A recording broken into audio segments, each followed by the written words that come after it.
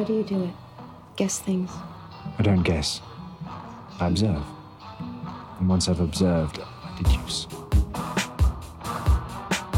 Wait. You assault our perp with an orange, and that somehow has you convinced he's innocent? Guys like him, they walk between the raindrops. Hello, my dears, and welcome to Elementary, my dears, the show where we argue about who faked the moon landing one episode at a time. Joining me today, as always, is Allison Tortoiseshell Malden. Hello. And our hello. And our special guest today is actor, comedian, drag phenomenon, and TikTok famous person Christopher Ryan Stamey. Hi. Hey, that's him. I feel like with the intro I just gave you, that hello was very sedate. Hello. There we go. All right. Much better. Yes. So today we're talking about Season 1, Episode 13 of The Red Team. Oh, wait. No, we got to talk to Ryan first. We got to get to know him a little bit. Yeah.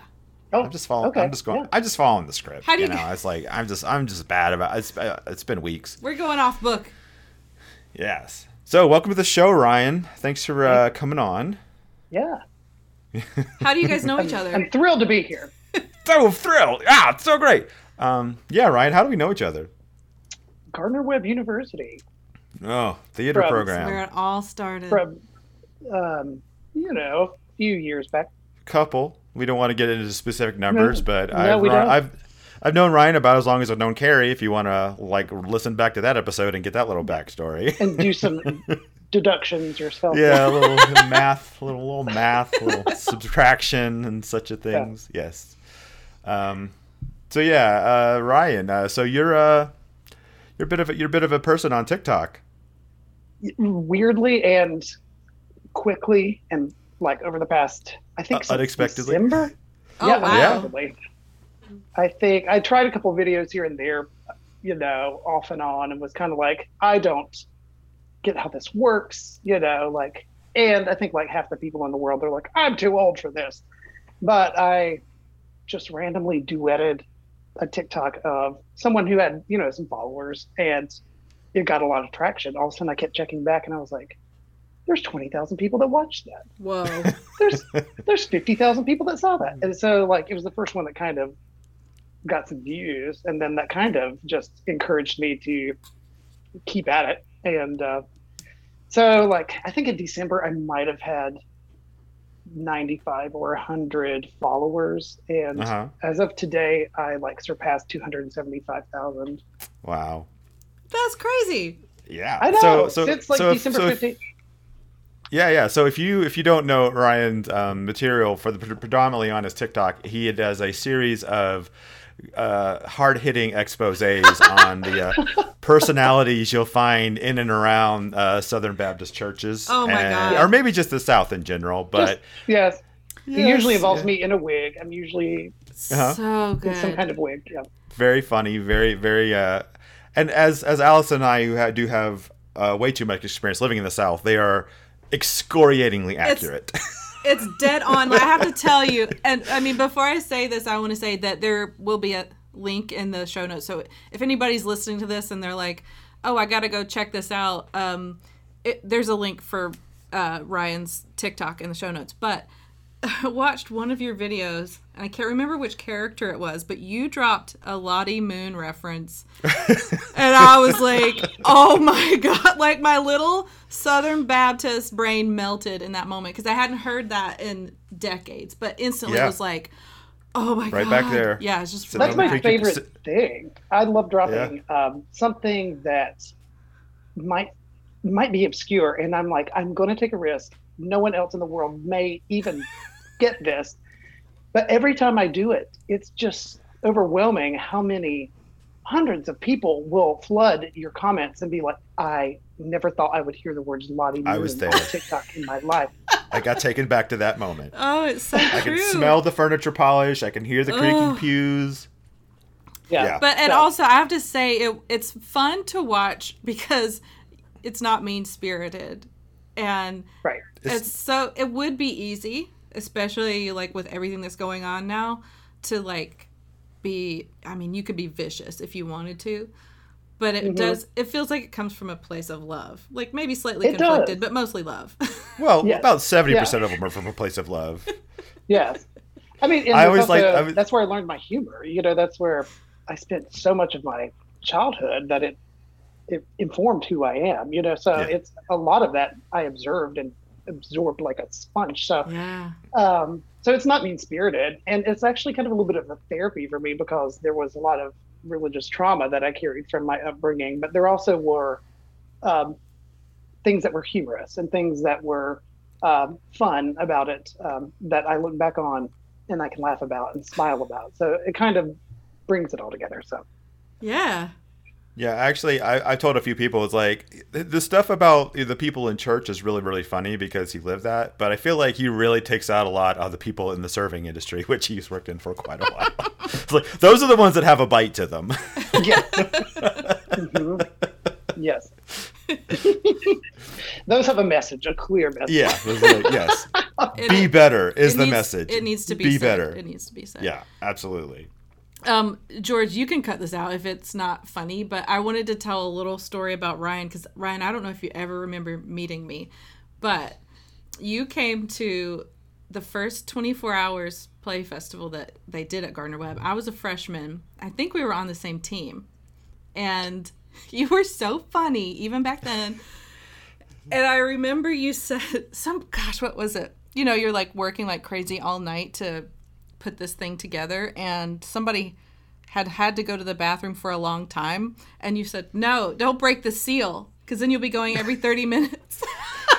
And I have always remembered that, because it's like, actually, that's true. I remember that. You do? As soon as you said that, I remember that moment. Yeah, in the computer lab. I was like, no. Yes.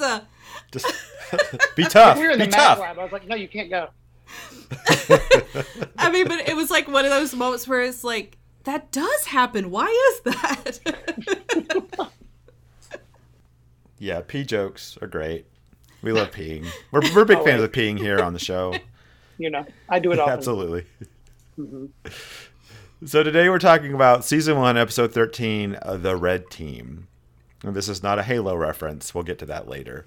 This is written by Robert Doherty, Jeffrey Paul King, with a story by Craig Sweeney and Jeffrey Paul King. And that's just like a lot of names. Whole team directed on this by one. Christine Moore. Yeah, it's a bunch of moving parts in this one, which is interesting because I feel like this might be the least plot-driven episode we've had in a while.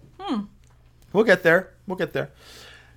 So yeah, we open up with a close up on the wall of crazy, as Joan likes to call it, which is great. All about Moriarty, right at the center. The wall of crazy we're talking about, where you have like the strings and the pictures and connecting things and little question mark notes and post-its and stuff like that.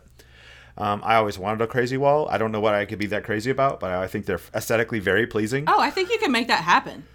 Yeah, well, I mean, yeah, I could if I wanted to have a wall in my place and just start randomly associating stuff together. But I just love the passion that goes behind them, and I just think they look really, really cool. Yeah, I think I want to make one now. I have a blank wall I need to do something with, and it can just be random things just connected with red strings. So. And then have everyone else.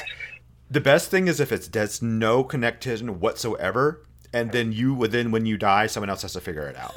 Right. Exactly. Like, what is this about? There's like, it's their Kaiser Soze moment. They're just, you're like Ashley Simpson and Jigglypuff. I don't know how they're connected. They both have similar voices, I guess. I don't. They both sing. I don't know. They both sing.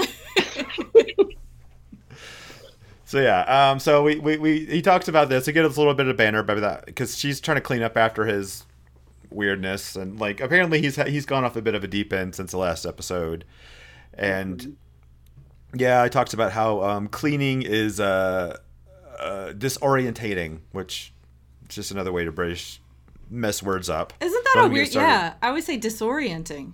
That's how you should say it, England. It's like an extra syllable in there. Yeah, or don't even get started on how they say aluminum. Yeah. Well, that's because they have an extra I in there. They have so many extra everythings. Yeah. Stop. It's just unnecessary. Just dial it down. Stop spelling through like with 16 letters. Wait a minute. What? Don't they spell it the same way we do? We shortened it. We don't spell drive-through. Drive, THROUGH. Drive through. Okay. Yeah, so apparently Sherlock has not been sleeping very much. This is why we have a reference to Napoleon Bonaparte on his wall. Specifically, he said, like, I had not slept for a few days. I might have been reaching at that point. Ryan, were you lost or did you do any like sleuthing to see what had happened in the previous episode? So I had never seen the show before, and I went back and watched, I think, the first 3 episodes of the season to kind of get into the feel of the show, get to kind of know the characters a little bit, and then I realized I wasn't going to have time to watch like the 12 leading up before episode 13. So I went through and found little synopsis of like each episode leading up to episode 13. Oh, nice. Okay. So you were completely lost, which is good. I feel like you could have watched like maybe the first 2 and then 12, and you kind of would have been right where everything is, because everything in it's kind of an independent episode, bottle episodes. There's not a ton of art going on in them, just a little bits and pieces here and there. Very scant crazy wall, if you will, leading up to that. But it's like Sherlock is off the deep end, like you say, George, because in the previous episode we don't meet Moriarty, but Moriarty is introduced, and now Sherlock is on a quest to figure out who it is. We finally hear the name. Mm-hmm. So so they have a little bit of banter back and forth while he's making a lot of eggs. So many. Oh my god! Like, I will say, like, that's too many days not to have slept, and that's too many days. That's too many eggs. That's too many eggs. I feel like he goes through a dozen in that, but. How many and eggs I was can also you eat? admiring his one-hand cracking skill. Oh, his cracking technique was on point. He's got skills. Just like, yeah, I can't do that. But I feel like at 2 eggs, I'm full. Maybe 3 if I'm really hungry, but he's just beyond. Yeah, I'm like if I know it's going to be a busy day and I might not get time for lunch, it's a 3-egg morning for sure. Yeah, for sure. But then you're full. Yeah, and then I'm good. I'm good until like 2, and then I'm like, damn, now I'm hungry, and dinner's not for. Man, this is a poorly planned day. Yeah, I'm just 3-egg morning. At myself. A 3-egg morning comes great after a 3-dog night. So. Yes. So there's too many eggs, and has anybody ever been like? Have anybody ever slept for 2 days straight? No. Like, have you ever been so tired that you slept for that long? I don't think so. I've slept for a majority of a day. Yeah. I don't think I could sleep for that. That's like comatose. It's funny that you brought up 24 Play Festival. Just a little peek behind the scenes. That was a thing we used to do where you would show up on like a Friday night and start writing. And after like 4 or 5 hours or something like that, they would sort of like pick a handful of scripts to move forward. And then you would go back into teams and refine those scripts. And then the next morning you would start out with director and you'd cast. And then 24, then like 7 o'clock the next night after all the like production, you would put on these like 5 or 6 shows. And I remember the first time we did this, I had one, but no one wanted to do it, or it was best suited as a 1-person show. And somehow I got asked if I wanted to do my own show. Your 1-man show. Yes. Was that the same one that Ryan was there for? Maybe. I don't know. I did a couple of them. Oh. But yeah, that was so I wrote and then woke up after like an hour and then cast like the weird peeps, like side characters, and did lighting and costuming. And then I did not sleep for, a good 36 hours or more. And I was I was like at the cast party. I was so tired that I felt like I was having a 3-dog night. I felt drunk. Yeah. Then I was like absolutely so exhausted. I looked and sounded like I had just been outside in the woodshed slamming moonshine. I was hammered from sleepy. And I still didn't sleep for 2 days when I was done. I think I just went and had a normal night's sleep and woke up and felt fine the next day. Yeah. 2 days, that's a lot. That was also years ago. Yeah, that was this is a young person's game. Back in my 20s, and then that was a long time ago. Never again. So, I don't. Has anybody out there slept for 2 days straight and not been in a clinical state of depression? Yeah. Because that also counts, but also there's also something totally different, and like we're not making light of that. But yeah, just pure exhaustion. Let us know. Yeah, so Joan's like, yeah, well, you have fun with your weird day and eat your eggs. I'm going to go to my appointment, which is always her code for therapy. And then we get her therapist. She's talking to her therapist, and she's all like, yeah, so this is kind of where I'm at. And just like 2 weeks ago, our therapist was like, you know what? I really think you like this whole thing. You should probably just stop being a sober companion and be a detective with this guy. And now she's saying like, well, I'm kind of throwing the sober companion thing to the wind and kind of hanging on. And she's like, that's a terrible idea. Don't do that. Like, what the hell? Lady, make up your damn mind. No, They're yeah, supposed to be at least consistent. The therapist is 100% right, because what Joan is doing is extremely questionable. Because she hasn't She's following her. so, yes. she hasn't She's told following Sherlock. her bliss. She's so in denial about. She's living in her truth. I mean, she obviously that's what is drawing her there, but she thinks I don't know what she thinks. She's doing all right. She said, "I am not living paycheck to paycheck." Yeah, So, like, like, listen, you know, I am doing all she's right. saved I was for getting paid a rainy lot day. of money. She's fine. Yeah. Yeah, Yeah. like I got some weeks coming up. Yeah, it's funny though. So, you know, it's like she's not a therapist, but she's therapist adjacent for Sherlock. And can you imagine, like, if your therapist had you keep coming and said, no, it's cool, insurance is paying. And then later you found out that they weren't getting paid. They were just seeing you for free. Like, without telling you. I think that'd be sweet. But, yeah, but you should know. You should be told. I'd still be a little creeped out. I'd be like, Yeah. Or just like, this is just how fucked up you are. yeah. Like you're so fucked up that I would rather work with you for free than to get paid and just follow the standard procedure. Yeah, it's just not a good sign. It's a red flag, I think. That shows someone who doesn't have boundaries. Yeah, maybe I wish my therapist would kind of yell at me like that, though. My therapist has never, she's never gotten, you know, kind of that pointed with me. She's like, get over yourself. Like, no, Yeah. I kind of like where I'm at. Yeah, I'm like, I kind of want somebody to slap me around like that. It's like a totally different kind of therapy, Ryan. Totally different kind of therapy. It's very hands-on.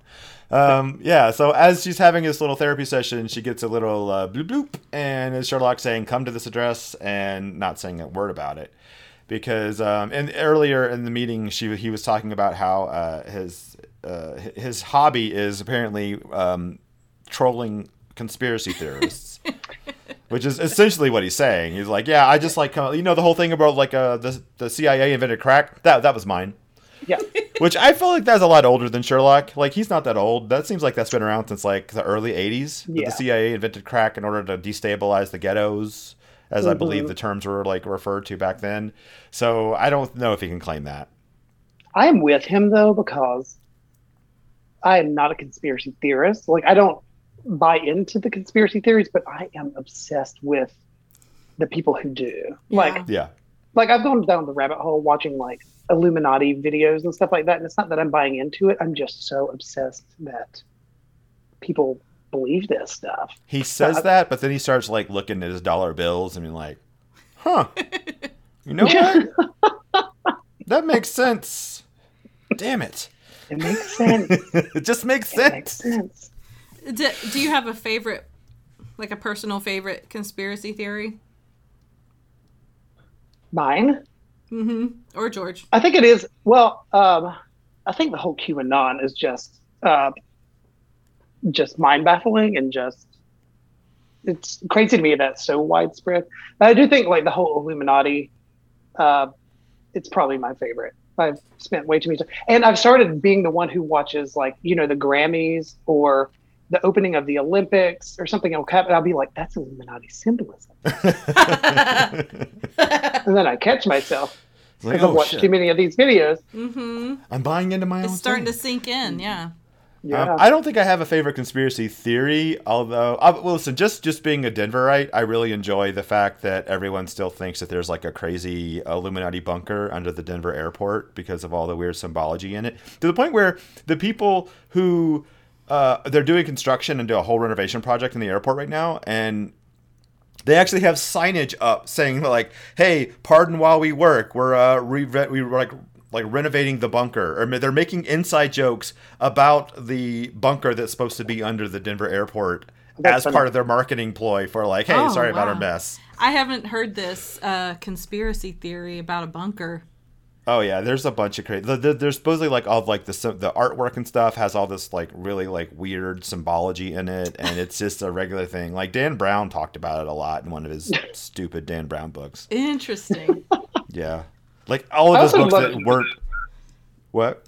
I also love the 9/11 conspiracies too. I think that's probably my like number 2 favorite. Because I think when I was younger, I kind of was like buying into it a little bit. Jet fuel can't melt steel. Yeah. So many. What about Building 4? What about Building 4? Why did that fall? It's not even near the crash site. You guys should check out the Armchair Expert podcast. Has like a once a month episode dedicated to conspiracy theories, and it's co-hosted by this guy who directed that Tickled documentary. He's like a journalist that like he's obsessed with this weird stuff, and so each episode is a deep dive on a particular conspiracy theory. And they have not done the Denver airport, but they have done 9/11, and I don't know if they've done Illuminati, but the past episode was we're living in a simulation. Whatever. Red pill, blue pill type thing. Yeah. The Matrix. Yeah. Yeah. We live in a society, that sort of thing. I'll link to that too.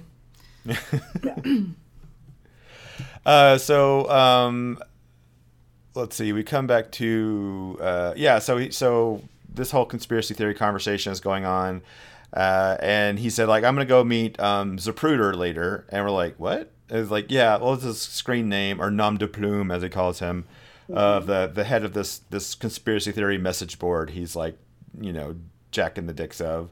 And so we get a text. He's jacking their dicks, bro. I've never heard that. Yeah, he's just jacking their dicks. That means pulling your leg? Well, one of them. I mean... Yeah, one of them. The third one. Just try to get an idea of what that means. That's what that means. Okay. There we go. Okay. So she gets a text, and then she shows up, and she's like, "Why are we at this house?" And he's walking around talking about it like, "Well, he didn't rise to my bait, and so I thought that might kind of suspicious. So I came here to check on him." And after the second viewing, I thought like, well, he was rising to some form of bait for sure, because we come downstairs to this extremely well appointed. Like, why are conspiracy theorists like? It's beautiful. The artwork is tasteful. Yeah. The layout is really cool. Yeah. I'm like, the location scout crushed it on that one. I don't know if it was accurate for the person living there, but it was a beautiful space. Well, that's how he had so much. He had money. He had time on his hands. Yeah, just time. Other things on his hands. Come up with all sorts of things on his hands. Yeah. Just watch the blacklight. Oof. You can see that from the moon if we landed on it. Yeah. So we come around the corner, and old Zapruder is hanging from an exercise gym with his pants down. Apparently the victim of another incident, rampant incident. Lost so many to this of autoerotic asphyxiation. Yeah. Is that a deep dive of yours, Allison? I'm sorry, what? Is that a deep dive? Do you have a deep dive for that? No, I don't. But just as you said, we've lost so many to this. I was picturing the in memoriam montage. That would be awkward. Yes, it would be. No, but I didn't do a deep dive on that because I feel like everybody knows what it is. But I don't know. My favorite and first reference to this is the X-Files. Oh. Because there was actually, you know what? Now that I'm thinking about it, I'm now wondering if the name of the tortoise is not a reference to that, because it was the name of the episode was Clyde Bruckner's Last Repose. Oh shit. and it was about a guy who could see he could see how people died. And he told Mulder that he was going to die as a result of autoerotic asphyxiation. And that was the first time I ever heard that phrase. That's so interesting. I need to go back and watch that. That's a new conspiracy theory. Exactly. Yes! I think we just added a little bit to our crazy wall. Yeah. So yeah, that's a little bit of a moment I just put together. So there we go. So yeah, and that's the end of the teaser. It just comes around the corner and we get like, oh! And then the Rube Goldberg music kicks in. Yeah, the show loves to hit you with a surprise corpse. But it's funny, I actually wrote in my notes after watching the show that I felt like, after watching the first few episodes, that the plots of the show, you said Rube Goldberg, and I put in my notes, the plots of this show are Rube Goldberg machine. Yeah, Yeah, exactly. they are. So it's one thing leading to another, yeah. It was hard for me to summarize this one because especially I kind of like just kept it as simple as I could because they explain it exactly as you would summarize it. There's like so many details, and I recently finished a rewatch, so I'm in season 7, and I think the plots are gonna get even more Byzantine. Like just I think Allison, you should start doing a crazy wall on Sherlock, on Elementary. Yes. And just start connecting the dots that way. That's going to be your passion project. Okay. I'll see what I can do. Okay, so we're at the crime scene. Police are everywhere. And Bell is chastising Sherlock because Sherlock is suspended. And he shouldn't be there. And he's supposed to stay away, but obviously he's not going to. And despite this, Sherlock is unfazed. He's like noticing all these details about the crime scene. Like, actually, did you notice this belt is a 38? He's not a size 38, so this couldn't be his belt. And did you notice that there's a broken bone in his hand, in his business hand? Maybe he's left-handed, Sherlock. That's what I thought. I was like, how do you know he uses that hand? Or maybe he does a reverse pistol grip. Right. I'm sure that Sherlock can stranger just look. hand. Yeah. Sherlock is like, look, the muscles in his right forearm are slightly larger, so he must be. I mean, there's like something no one else would notice. So Sherlock's like, I already texted the ME, and I'm gonna examine the house. Like, he's so involved, even when he's supposed to be suspended. Which, by the way, let's remind everyone, just like Zapruder. Yes, and just like our disbelief. Yes, see? Come on! More of those red threads connecting. Yes! Shit. Yes. No, I was going to say, let's remind everyone that he is suspended for attempting murder. Kidnapping. Listen, he started out that way. By the time he was done, he decided not to, and it was just a light abdominal stabbing. A little light stabbing and kidnapping. Yes, he missed all the vital organs. It was more of a hey, how you doing, not an attempted murder. Yeah. Right. So they're going through. Sherlock and Joan are going through this guy's things. Zapruder's name is Pontecorvo. So that's an anagram. Is it? I'd did a weird deep dive on that name. I just made it up. I don't know. It's a cool name. I think the name means Crooked Bridge. Pontecorvo. I don't know. I looked it up to see if it was a reference. To somewhere else in literature or something, just because it's a neat name. It just means Crooked Bridge. So but I'm really happy that I know that now. I just like knowing what things mean. So this guy, Bridge. Crooked Bridge, has all these like conspiracy theory notebooks that he's compiled himself, and which they collect. And then he has a tortoise named Clyde, who has it's a really sweet little open case. I don't know what you want to call it, terrarium type thing. Yeah. And Sherlock finds a fake rock. Could not look any more fake. That has a listening device in it. You're telling me that a conspiracy theorist with a well-appointed terrarium would not notice a random ass fake rock in the middle of his real rocks? Yeah, it was pretty fake looking. Yeah. Might as well have been a fake poop that you swept the bottle off of and like, oh, microphone in there. It was like the rock you would buy from the Harriet Carter catalog to like hide your key next to your door. Yeah, Yes. exactly. That's exactly what I was thinking of. So they collect all this stuff. They go back to the brownstone, and Sherlock smashes that listening device. Just like shoe on the kitchen table, boom. This is very unhygienic. And he's telling Joan, this is not your run-of-the-mill, like, bug. This is government issue. You can't buy this in the store. So then we get... I'm trying to think what their conversation was that led to the consistency is the Hobgoblin of Little Minds line.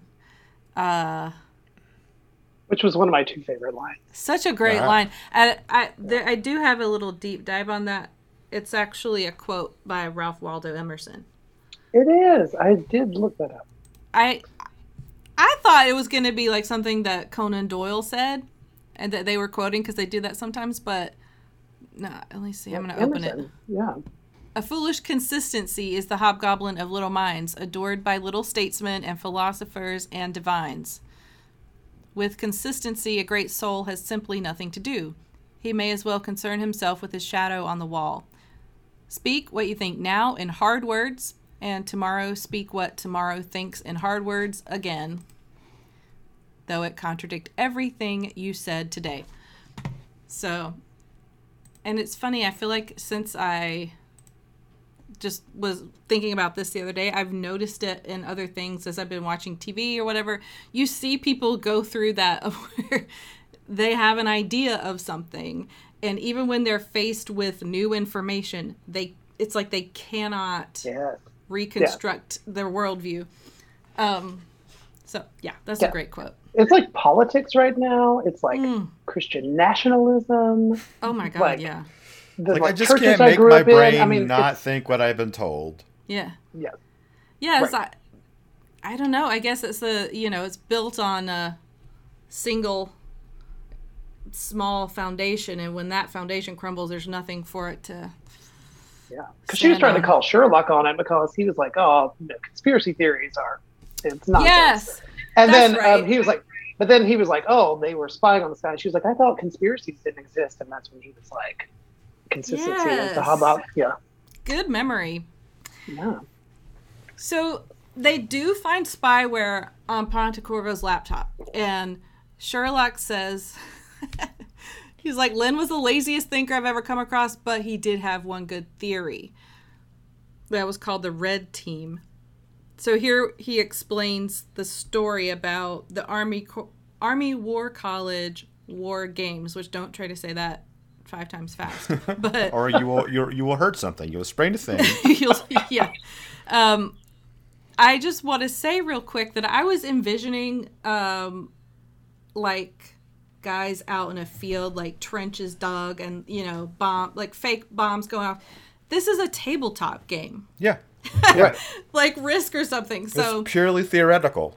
I literally was imagining Battleship from when I was a kid because the 1980s Battleship was red and blue, and so I just imagined them sinking each other's ships.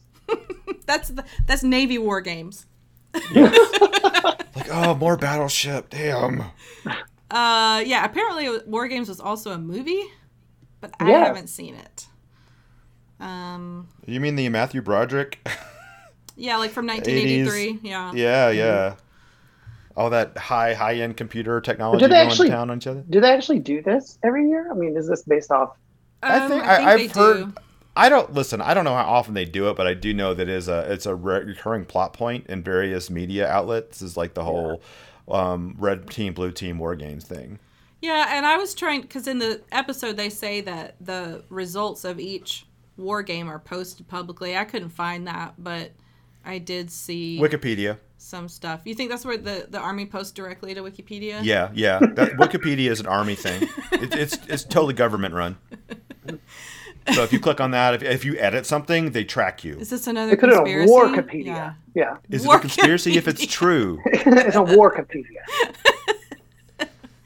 So in this war game, the red team is the bad guys, and this was like the 2009 War Games, where the whole concept was that there's a Russian sleeper cell in New York City or something. They never said Russian. They just said sleeper cell. Oh, did they just say sleeper cell? Okay. The Russians You think very red, outdated. you think Russian. I do, yeah. Yeah, Sorry, well, Russia. just, yeah. That's the red connotation, yeah. So Len Pontecorvo's theory is that while they were playing the game, the red team discovered some big flaw in national security, and it was like so on the nose that they had to put the kibosh on it. Like nobody can know about like this. all the nuclear passwords were just password. One, one, two, one, No three, one one. will four, ever five. guess that. Yeah, no one will ever guess that. Did you guys wonder? Because we never see what the actual secret was in this entire episode. Did you wonder what it was? No, I knew they wouldn't share it. I like something. I just knew like this. Like we're never gonna hear. It's just gonna be the MacGuffin, but we're never gonna hear they weren't gonna take a moment in this one to be like this is like some sort of, because typically they'll take that like thing and make like a 1 or 2 line say about it about like, and it's always harkening back to like some social flaw that we're like ignoring, or like an element that, yeah, just making it a social issue. I was like, we're not gonna hear about this. Yeah, at the end, he's like, That's- oh, yeah, I guessed it. Yeah. Okay. Well, Want to share? Yeah. I wish they had just made some shit up, because it would have been, I would have felt more satisfied that way, but it's okay. I forgive them. This lets you build your own conspiracy theory, Allison. Oh, I That's right. see. They're Yeah. putting Also, it on me. I think I'm on record with this. The ones where they talk about espionage as the main plot point are always my favorite episodes. Espionage is fun. Yeah, it's my favorites. it's also fun to say. Espionage. I'm thinking about future episodes I can't wait for you to watch, but I won't say anything. Hey, bring it on. So, But in order. well, I will just say this. There is a very sexy Russian spy, female Russian spy, in a future episode. So stay Ooh. tuned, everyone. I don't think it's in season 1. Sorry, Is Ryan. it Carrie Russell from The American? We've already talked about her a couple episodes ago when she was in an episode where the inspiration She's for a her sexy Russian character. spy. She really is. That would have They been do it. an amazing They have a lot of crossover. sexy sex on that show. Such a great show. Yeah, if the timelines weren't so far apart, I would definitely ship a crossover episode between the two. So, okay, so we learned the game results from the War Games are always published, except in 2009. They were classified. And Lynn thinks, okay, this is the government shutting it down. There's a flaw in national security. Security. Security. Security. Charcuterie. Charcuterie. board. Charcuterie. I was thinking like Brazilian That's pop my star, kind of but War yeah, Games. I like meats and cheeses I too. want a cheese board with some, olives. National Charcuterie. That's delicious.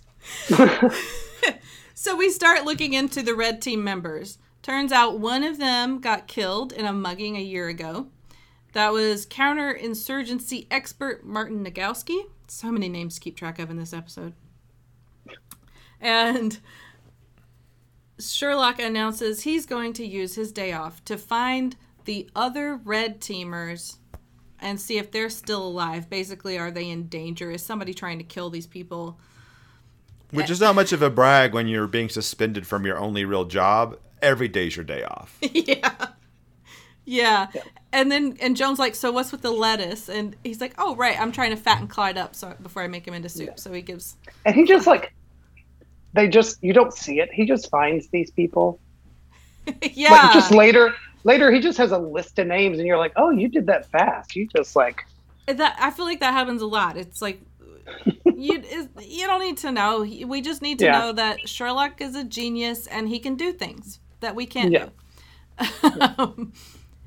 Yeah, it is always interesting to see like the things the writers decide to show you and the ones they decide to make happen off screen. Okay, so we go to the precinct and Joan is kind of working on Captain Gregson, like trying to get him and Sherlock back together.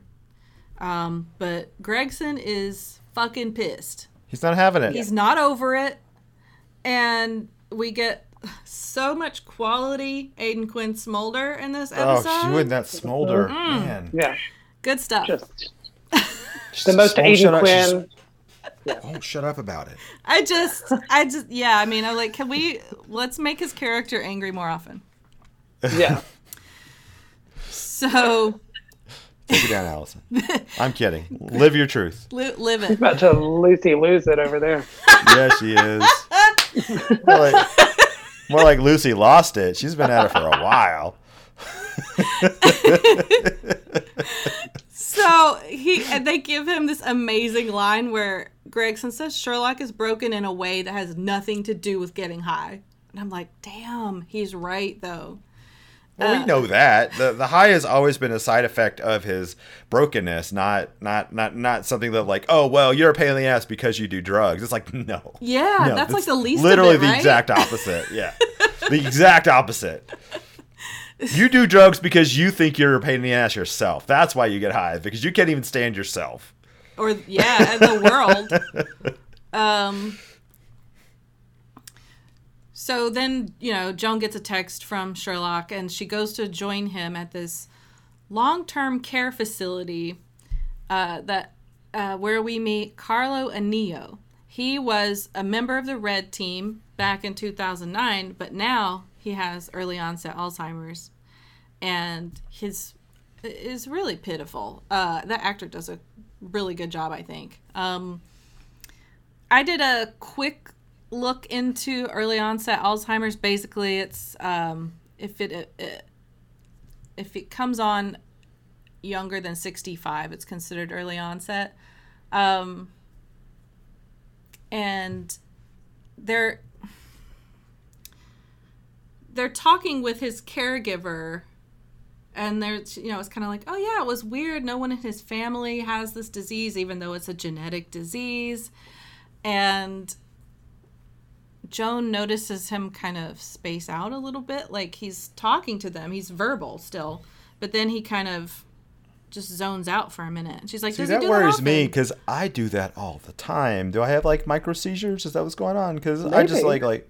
Do you lose time? What? I mean, yeah, sure. I just don't pay attention to time though. Time is a construct. It's a flat circle. Right. I mean, if you space out and you don't remember where you went, then you should probably talk to someone. But if you're just daydreaming, I mean, hasn't everyone had that thing where they're driving home and then they sort of like start thinking about something, and next thing you know, they're home? That's road hypnosis, though. That's just like a oh separate shit. thing. You don't know? I hope I'm not having micro seizures while I'm driving. No, yeah, I think that's totally different. Oh, now I'm gonna have to like look up a link for like road hypnosis. But anyway, yeah. I also love that Lucy Liu is like a surgeon, but she like knows all about every medicine, every diagnosis, like everything. Yeah, she's just like, because she's got like, doctor. that's a micro seizure. That's a micro seizure. She like, to the point, hasn't forgotten anything that she ever read in medical school. It's like all up there. Not a thing. Yeah. I don't even know. She's very much like Sherlock in that pack. Yeah. I mean, I don't even know what type of surgeon she was. She's a microsurgeon. I think she's probably general. I don't know. But so they're talking to his caregiver, and she's like, yeah, he does that a lot. And Joan says, like, basically, it looks like a micro seizure. And she says, oh, no, the doctors say this type of Alzheimer's doesn't have seizures. Which, I mean, and she kind of walks off, and we know, like, this is a thing. That's a bunch of shady-ass healthcare professionals that they like, listen, there's no family history of this. He has these seizures, which is not indicative of his disease, but we're just going to assume it's this thing because it has a few things in common with it. Yeah, or it's a case of hobgoblin little minds who can't, open Maybe he's their got minds. hobgoblins in his brain. But you know what else I wondered about this, too, is, okay, so basically Sherlock seizes on what Joan says, and he's like, oh, micro seizures, what's this about? Could it be domoic acid? Does he micro seize on it? Yes, he does. He micro seizes on this. I was like, how does Sherlock know so much about like this seafood? Like, Oh, he knows his poisons. Yeah, apparently do Poison. not eat rotten shellfish or it will give you all the symptoms of early onset Alzheimer's. Did you guys know this? No, I didn't but I either. don't really eat that. Listen, I live a mile in the air in the middle of the country. I don't do seafood very often here. Yeah. I think it's very shellfish. Yeah, thank you. So apparently there are occasionally cases of this now, but in modern day it is mostly under control because of regulations and best practices in the industry. Something to do with if you harvest the shellfish during a certain time or place where they're feeding on a different type of plankton, then it causes that like uptick in their domoic acid. And then you got to clean out them poop veins. Apparently, yeah. So Poop veins cause early onset Alzheimer's. well, Alzheimer's. if you just get a little, you'll just get sick. It'll be like food poisoning. But if it's an extreme case, then yes, you do have the memory loss and stuff. But What if you just don't remember eating bad shellfish? I mean, it would be a mystery, I guess. Yeah. Oh, I mean, they could test you. They could do it. You could memento yourself with the seafood platter. But like, I'm about to eat some shrimp. I better tattoo something on my arm. Yep. I'll remember that later. Why do you have so many tattoos? Well, I eat a lot of shrimp. this is A lot of shrimps. high risk, low reward situation. I eat at Long John Silver's a lot. But like, how do you think? Even early onset Alzheimer's, I feel like is a gradual decline, and I'm thinking, okay, so did someone gradually poison him with domoic acid so that he was getting a little worse over a few months or something? Or was it just like he woke up one day and didn't remember anything? It's like why do I have shellfish in my beard? And where do you find domoic acid? So many Is questions. that you can just like buy from like the criminal store or The criminal store. the local Crime villain Mart. store. Crime Mart. It's a big box. Some arsenic and some domoic acid, please.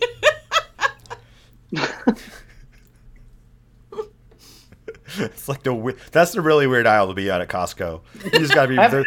Those people are shady. Just if you're on that aisle, get out because I have a you never coupon. know. Yeah, I gotta buy one free on domoic acid. Wait, I gotta buy it in a 32 pack. Jesus! Don't get the samples at this store. Stay away from the Yeah. samples.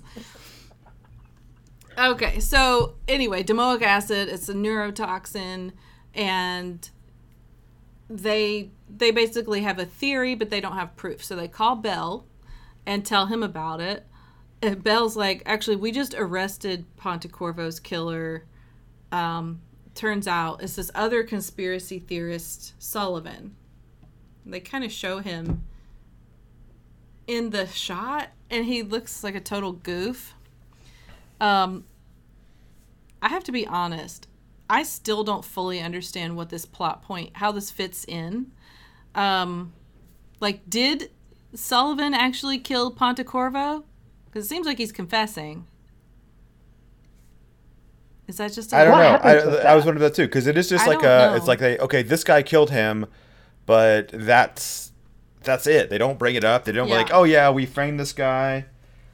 I don't feel like... Although I do have a story because I love the fact that their point of contention was not moon landing or not moon landing. It was who faked the moon landing, and that's why Yeah. they were fighting so hard about it. But I happen to have dated a girl who did not believe in the moon landing. Oh. Speaking of conspiracy theories, did not believe it happened, thought it was way too much of a coincidence. Just like, listen, so he just says, let's go to the moon, and then like a few years later we do it? I don't know. That doesn't make any sense. And like, we just questioned like that hard. And yeah. And so that was Hobgoblins. That's that was hobgoblins. one of many reasons why we didn't work out. Also, she didn't like cooked fruit. So we could not celebrate like one of the greatest triumphs in like modern mankind or share a peach cobbler together. So it didn't work. George, though. Do I know who this is? You do. Okay, you tell me later. I can't tell you. I can't tell you on air. Oh, okay. So Gregson catches Sherlock questioning this guy Sullivan at the precinct, and Gregson kicks him out. He's like, "You are suspended. What don't you get about that?" And it gets heated. It's like, you know, Watson's kind of in the background, like watching, like, and he actually threatens to have Sherlock arrested for trespassing if he comes in again. And then you see Sherlock walking away, like, just fucking parents, man, they don't get it. Like, what's the point of this me, punishment? Gregson. Nobody gets it. You need me. I would like to say his basically saying, like, you can't do this without me. It's not the best way to approach this situation. Oh no. No, I think, like, no. Like, even if you, even that's if just it's bad. true. That's just bad for, which it is true. He's very important, but, like, you don't say that. Those aren't the things we say out loud. Those are not our out loud thoughts. We think those inside, and we say them inside, and we think, yes, we're right. But outside, we say, like, you know what? I'm sorry. I tried to kill a guy. Yeah. I'm sorry. That's it. That's how humans do. Yep. Mm-hmm. And I actually wrote down, this was one of my honorable mention lines where he says, punishment, as if that accomplishes anything. And I just felt like that line was me as a child. Yeah. Like, what that is this explains a lot about accomplishing? you, Allison. This is bullshit. Like, this is, not necessary. He doesn't understand. I get it. As a fellow know-it-all, I understand. Do you, though? I mean... Or do you just think you do? Are you being meta? Kind of. So, let's see. Sherlock's like, you know what? We don't need them to investigate. We'll just trace the listening device that we found at Pontecorvo's home. And so then we cut to them, Sherlock and Jones sitting in a parked car, staking out his house. And they're arguing about what to listen to because Sherlock wants to listen to white noise. Okay. And Jones not having it. Then he's like, whoever planted the bug that we found is bound to come back to, like, retrieve all the others that we didn't find. So he's, noticing this cable truck. He's like, that's not a real cable guy. Meanwhile, Joan is like, have you thought about apologizing to Gregson? And Sherlock is just like, why? He doesn't understand that because it's like I don't think he's sorry. No, obviously not, because he thinks listen, it was just a little bit of revenge. It didn't actually turn into revenge. Yeah. Calm down. And it's interesting how, like, even Joan, when she was talking to Gregson, was really kind of using the same excuses that Sherlock does. Like, but, this guy killed the love of his life. And it's like, yeah, but still don't murder. That's kind of Gregson's point. Like, yeah, which you is think valid about also. it. You think about it, but don't But you don't actually do it. Yeah. At least don't do it in a way you're going to get caught. Yeah. She's like Belle in Beauty and the Beast when they're like, he's a monstrous beast, and she's like, but he's kind. And she's like, he's sweet. It's just, it's just a little Stockholm syndrome. That's all. Super problematic. Yeah.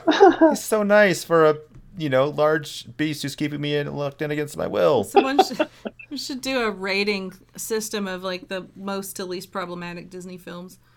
That would be fun. Like anything before, like, 1985? Watson, he tried to murder someone. Yeah. So then we get into this conversation where, Joan thinks that Sherlock doesn't want to do it because he doesn't want to have an uncomfortable conversation. And he's like, no, I don't want to make you uncomfortable. He's like, I'm perfectly comfortable.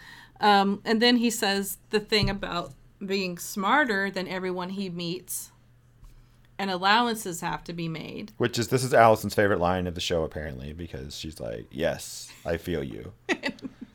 I'm a know-it-all.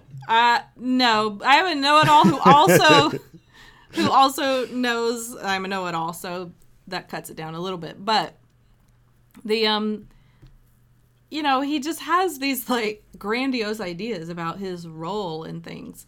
And the frustrating thing about it is that it is almost like pathological, like arrogance on his part, but it's also true.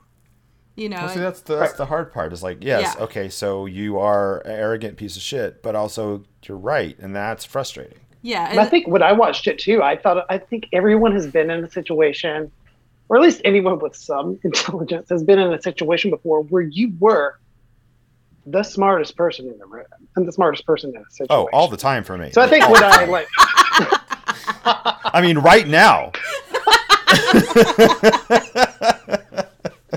so I think when he said that, I was like, you know what though? Like I've been in some situations where I'm like, okay. All right. but you didn't.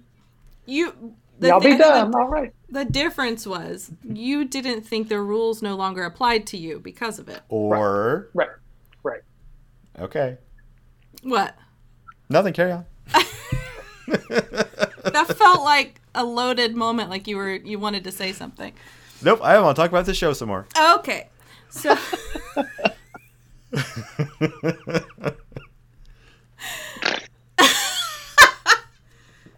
Allowances had to be made. yep. Moving along.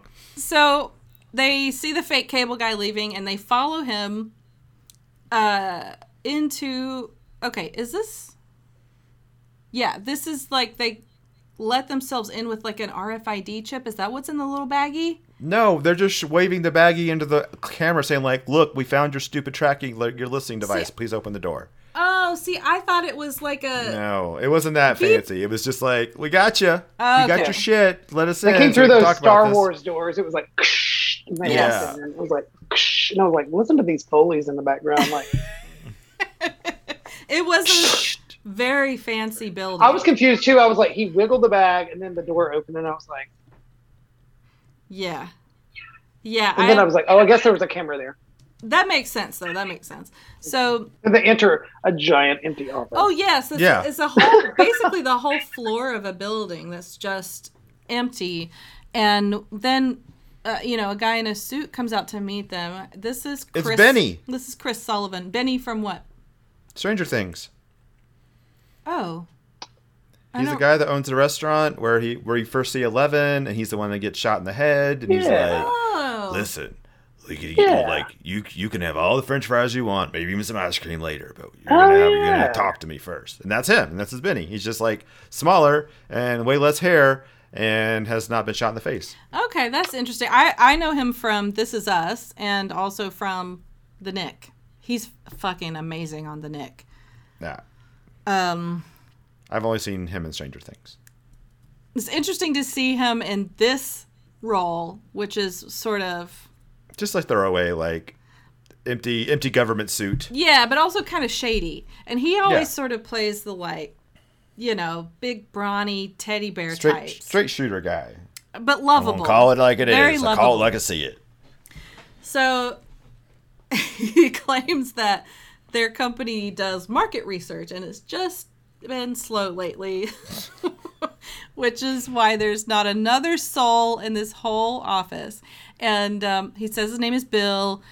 That Sherlock explains everything about the red team, and he just plays dumb the whole time. And then he sort of switches his tone a little bit and is like, actually, if the army wanted some of these people dead, why do you think they would still be alive? Like, kind of a little bit of a flex.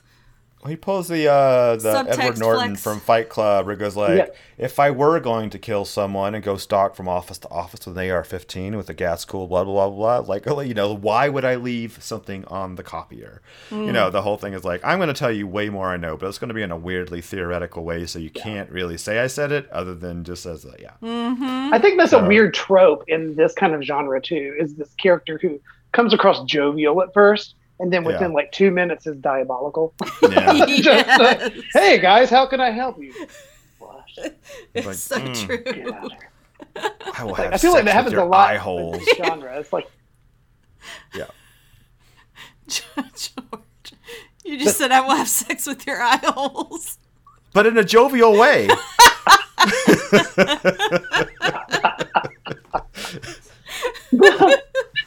Yeah. Like, you may or may not still be alive when it's happening. I don't know. It's in the cards. Oh, We'll damn. see how it goes. Damn. That is dark. Well, at least maybe for the first one. So, back to Bill. Back to Bill. So we know now, like, this is some shady shit. They leave, and Sherlock is like, actually, he gave me everything I needed, because when I listed out the red team names, he clenched his jaw on certain ones. So now I know exactly who is on the list. Okay, so we see, Sherlock's got everything he wants. He knows who the people on the red team are, and he's going to track them down. And then we get a call from Bell, and he says the talk screen confirmed that Carlo Anillo, the guy with Alzheimer's, Not Alzheimer's, he actually was poisoned with domoic acid. So we have another instance of Joan Watson being right about something important. And then we go to the police station, and Sherlock greets this guy, Walter McClanahan. He is looking rough. He's got a bad wig. Oh, was that a wig? That's a very bad wig. I didn't even notice that. Ryan, I just thought back he was me up all on this. disheveled. Okay. Yeah. Ryan, like, if you watch his TikTok videos, you know that Ryan is the master of wigs. Okay, but how do you tell? And every single one of his wigs looks better than this guy's wig. Every one of them. Yeah. Something about This the guy way was- it sits, and like it's just a little too messy, and like the hair is like static. It doesn't move a lot. It doesn't quite match the rest of him. It just Yeah, there's he a lot looks of rough. yeah, it looks bad. Also, you got to wonder is like, what is it with conspiracy theorists and fringe types and like so many layers? Yeah. Yeah. He's got on like 5 layers of clothing. Topped off with an army jacket. Yeah, it's like that's another trope where it's like, oh, you're a weird kind of guy who probably like thinks Ted Kaczynski is like your Spank Bank Hall of Fame. Yeah, you're gonna look like that. Yeah, he's like straight out of Central Casting. Yep. And also, not only is he like disheveled, but he is grumpy as hell. Not. Grumpy as hell. He's not. He's just antisocial. Yeah. He just seems like not like a fun guy. Yep. So this guy was a systems analyst and retired lieutenant colonel. So he used to be somebody, and now he's a guy who has a bad wig and an army jacket and has lived in 6 different places in 2 years. They take him into this room where the other red team members are waiting, and he immediately wants to leave. He gets all freaked out. And then Sherlock explains the situation. He's like, you guys are all in danger. Somebody's killing the red team members, and you need to tell us what you know so we can figure out who it is and stop them. And so the people in the room are this older gentleman named Dresden and Clean cut Mick Whiteman. Clean cuck. Well, I don't know. Clean He cut. might be into that. Yeah. I'm not gonna yuck anybody's yum. He's got a weird home life, so he might be reaching. There's a woman named Vina Mehta, and I don't remember the other guy. He never really does anything, but He's just there. He's a Twitchy McBrowerson. okay, we'll call him Twitchy for short. That's what his friends call him. Basically, they're all really freaked out about talking about this, and the older guy, Dresden, is like, "What if we say one word about this? It's treason." And he kind of convinces the others, like, you know what, we can't do this, and they all get up to leave. I was like, is it treason? National security? I don't know. Is it? I don't know. I was like, or is that just he said treason? Everybody's like, oh shit, never mind. He It said kinda treason. Let's get out of here. I feel like if they traditionally publish the results of these war games online on their Warpedia, And Yeah. this one, they specifically did not. They probably were like having to sign some NDAs and some shit. So yeah. I mean, it was I guess. classified. Is it treason to release classified material? Yeah, that's why it's I guess classified. Edward Allison. Snowden. I is mean, I like- guess that's where yeah. Snowden is. Yeah. Okay. Yeah. Edward Snowden. So, I felt like the whole scene, though. I felt like the whole scene was inspired by like Mr. Body comes in and Clue. And he's like, "This is all a setup. Let's get out of here." Oh, this is not good. You're all here for a reason. I was like, Meta is Miss Scarlet. Like I was casting everyone Yeah. in the room in Clue. And Well, they finally that were should- like, "Let's get out of here." it should have It's been treason. our first clue. The fact that he was the one who didn't want to talk about it, that should have been like, uh-oh, Yep. alarmed. But so they leave, and then, Gregson's kind of like, well, that's that. And, Sherlock's like, actually, did you notice? She dropped a little something on her way out, turns out. and it wasn't her phone number, It although was it would not have a been bad if it was. No, she was That'd been a great way to give your phone number to somebody. Just like clandestine leaving is like just drop a little drop it in the crumple. trash, and he picks it up. It's like, call me. I was like, ooh, okay. And the way she dropped it was as like subtle as a dad sneeze. It was like she like dropped it in the trash can and was like, Looked back at him. He's like, look in the trash. Did you say a snuddle? A snuddle? No, Allison. He did not say a snuddle. That's I not did a at word. first. I think I said snuddle at first. Oh, A Subtle dad as a dad sneeze. A dad sneeze. So, is this as a dad who common? sneezes very loud, I feel a little bit seen on that. okay? So it is a thing. It's not just my dad. No. Yeah. So Venus note basically has a name of some guy and like find this guy. So they go home. Sherlock tells Joan about the tip, and he says he followed the tip and found the guy that they met at the empty office, quote unquote Bill, because he was going through a manual from the war game, and it listed Todd Clark with his photo, so we know that this is Bill. And he suspects, I think Sherlock suspects, oh my god, I can't speak today. He suspects that this guy killed Pontecarvo. Then doorbell, and there are two suits there asking about this same guy that we were just talking about. It's like, speak of the devil. Mm-hmm. Turns out he was shot and killed that afternoon. Speak of the devil, and somebody's going to shoot him. And these two are the best actors in this episode. The suits? What do you mean? Well, it's funny that I think the only And that's not shade. I don't recognize that guy at all. I recognize the lady, and the only thing I recognize her from is a couple episodes of Supergirl. So that might tell you about their Yeah. their Well, acting, I their recognized quality. her, but not the guy. Yeah, Her name I didn't is recognize either. Tawny Cypress. And the only thing... that's a cool name. It's a really cool That is a name. cool name. Let's get 80s like music video vixen. Yeah. R.I.P. Tawny Katane. That might be why. I don't even get that reference. She was on House of Cards, but I don't remember her. She's probably like a presidential aide or something. She had a lot of credits, but anyway. Take it away, George.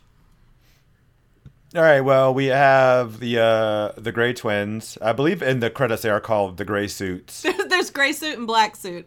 Yeah, that's what it is. Not Men in Black, not persons in black, but gray suit, black suit. And so they take Sherlock back to their office and are asking him questions or grilling him, and he's like, "You're full of shit." And they're like, "You killed him." He's like, "No, I didn't." And he's like, "Well, what about this?" And like, "Nope, that doesn't work at all." And yeah, he's like, "Oh, if you want, listen, how about?" So he starts asking them a few questions, and they like answer but don't answer, sort of, obviously giving Sherlock everything he needs, because he's like, well, why don't you check my alibi? I have multiple video cameras at my apartment letting you know that I was there the entire time before so and so got killed. And they're like, damn. So he gets out, and Joan's like, I thought you got rid of those cameras. He's like, listen, I only left the 2 in your room. I moved some of them. Calm down. And he's like, I thought you'd be happy I wasn't like getting shuffled off to a Virginia black facility to like be interrogated by the government. And He's like, but actually what I did is I reverse interrogated the government, which is a very Sherlock thing to say. It was it's like, oh, you know what? I wanted them to take me in so that I could interrogate them. And it worked, and now we have clues. So so they leave the office after she's complained about the security footage, and he starts whistling with a whistle, not a, but like an actual whistle to hail a cab. And Joan's like, "That's not gonna work." So obnoxious. And again, he's like, "I believe this is the most efficient way to hail a cab in the history of humankind, so this will work." And even she's like, "You are an idiot." And so he basically says, like, that interrogation told me, in between very piercing whistles, that they had nothing to do with this. They think I did this guy, and so they're scrambling to ask questions. So we know that whoever is killing the people on the red team is not government related. And then they basically surmise, like, pretty sure at this point it's now going to be someone on the red team is killing the other people on the red team. Like, so there we go. We're starting to narrow that suspect pool. And so we finally, Joan just like he's like, I don't know why, like, from the outset he didn't just come out and be like, hold on, I need to make a phone call. Why did he like wait till after like 3 attempts at catching a cab with a whistle that didn't work? He's like, oh yeah, by the way, I'm going to stop what I'm doing and like call and get all of these 3 people in protective custody. And then Joan steps out in traffic and hails down a taxi and then gives him like a. Which also, I don't think in real life I've ever seen someone actually be like, taxi! Yeah. Which is what she did. They've done that movie since the 40s, and I was like, I don't think I've just ever seen anyone. It's like, just wave? Is that? I've ridden in an actual, like, taxi, like, twice in my life. Yeah, usually, like, I would just either call the taxi, but if you're, like, New York or something, you just step out and you're like, yeah. you'll be like, taxi!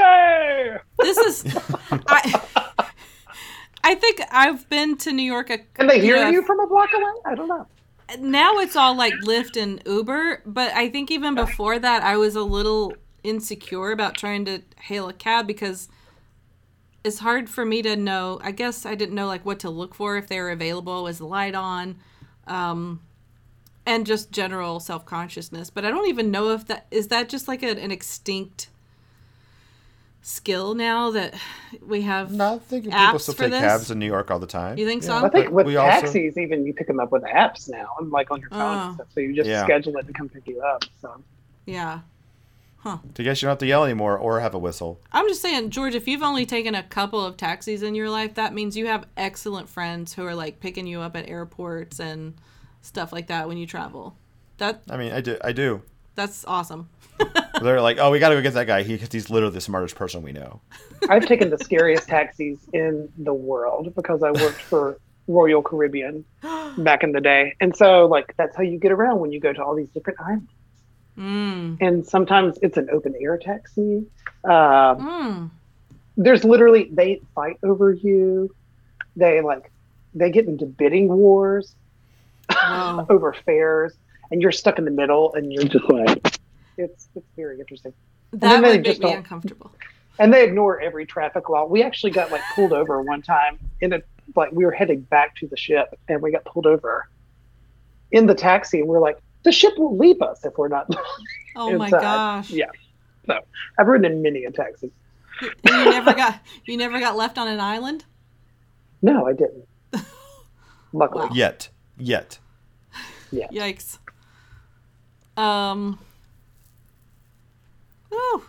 Okay. So we jump from. So he gets on the phone call and gets this he gets that look on his face. He's like, I hate it when you're right. And then we cut to a couple of officers knocking on McClanahan's door, and we're like, no answer. And then they like kind of nod to the super, and then we cut to the other side. We see like a whole contraption of a green laser that kind of like focuses on a rigged up shotgun, and we're like, this is not going to end well. And then we open the door, and the shotgun goes off, and then we get Gregson going like, yeah, these guys are lucky there's some rock salt in that versus actual buckshot. They'll be down for a bit, but they'll be all right. He's very chill about 2 of his officers winding up in the hospital, even if it is a minor, superficial, annoying type thing. It's like, he's like, yeah, sucks. What do we got? Oh, yeah, and the show lets it linger just long enough for you to think they're dead for sure. Yeah. Yeah. They like have like the smoke. Yeah. So, that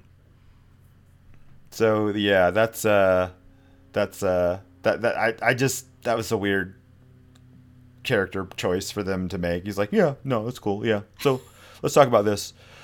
And so, so they're, let's see. Oh, there's all the guns. Yeah, so they're going through this guy's apartment, and he's starting to look more and more like, the traditional, like, gone off the reservation, crazy. Sorry, I can't use that term.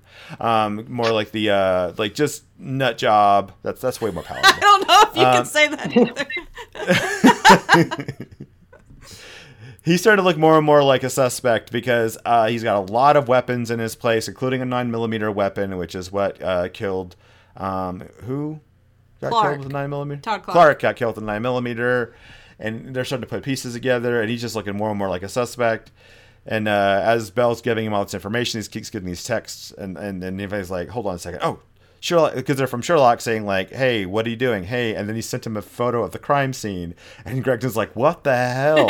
How is he getting photos of my crime scene? And he's talking about like, oh, maybe with CSU guys he has a thing with. But as he said that, like there's a crime scene investigator behind them, like this lady behind the table who had like a look on her face, and I'm like, it's her. I didn't even catch that. It's her. She's doing it. Busted.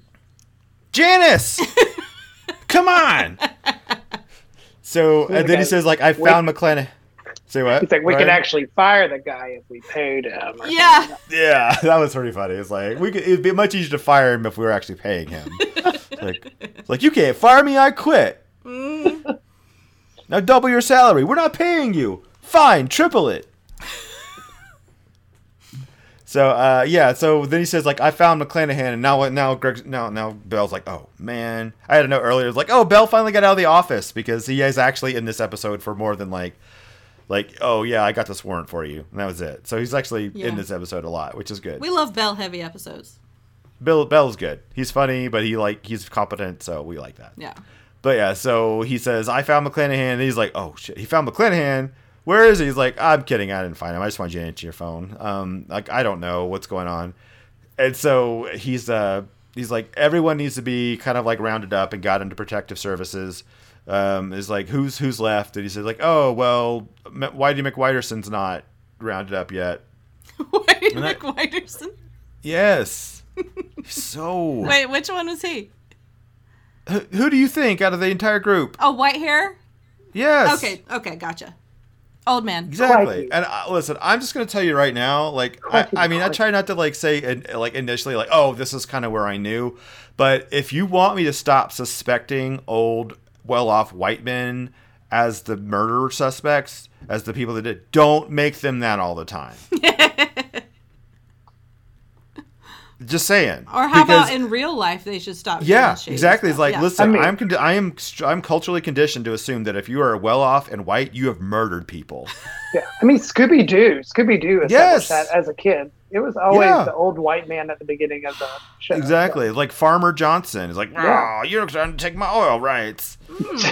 Scooby-Doo was like a stealth progressive.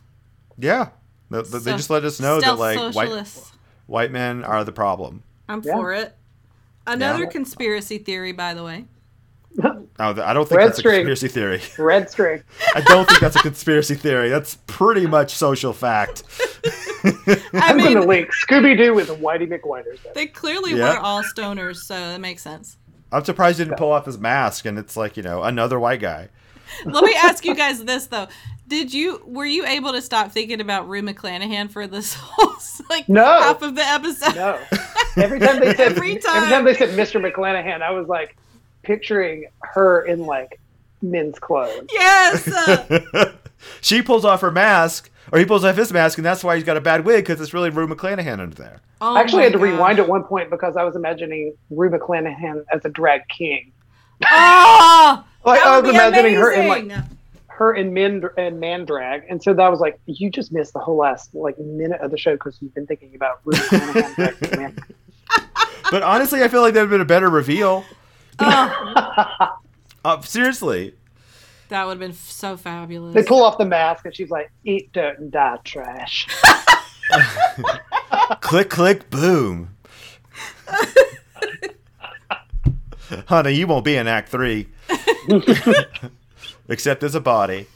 Yeah, so they finally... So he's like, who's left? And he's like, oh, white guy hasn't gone yet. So they decide to go to his place, and he's feeding his wheelchair-ridden wife who has a limb-onset ALS, which is not great. And basically, she's just sitting... She is sus from the you know what? get-go. Listen, we've seen episodes where it probably could be her.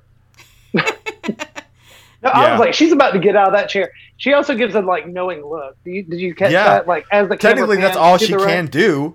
Right.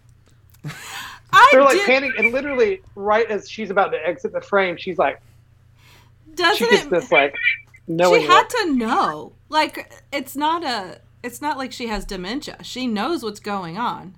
So Yeah, she didn't eat bad shellfish or anything. So no, Yeah. yeah, totally. So it does make you wonder, like, if she was in on it. I don't know if she is, but she didn't have any option. No, She's she had like, no choice. well, it's not like I can okay, well, he's killing people. Great, cool. What am I going to do? Give him looks? Yeah.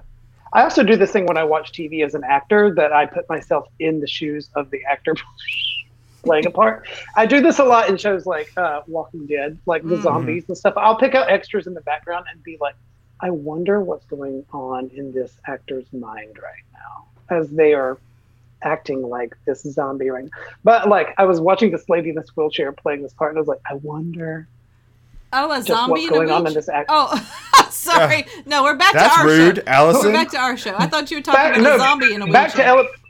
Well, I mean, kind of. But she's like just sitting in this wheelchair, and I'm like, what is this actress thinking? What is she going through right now? She's thinking like, I'm getting paid decently to literally sit in a chair yeah. and be rolled And sometimes around. I'm like, she doesn't look like she's really trying. So She's just like- Yeah, kind of neutral on the whole thing.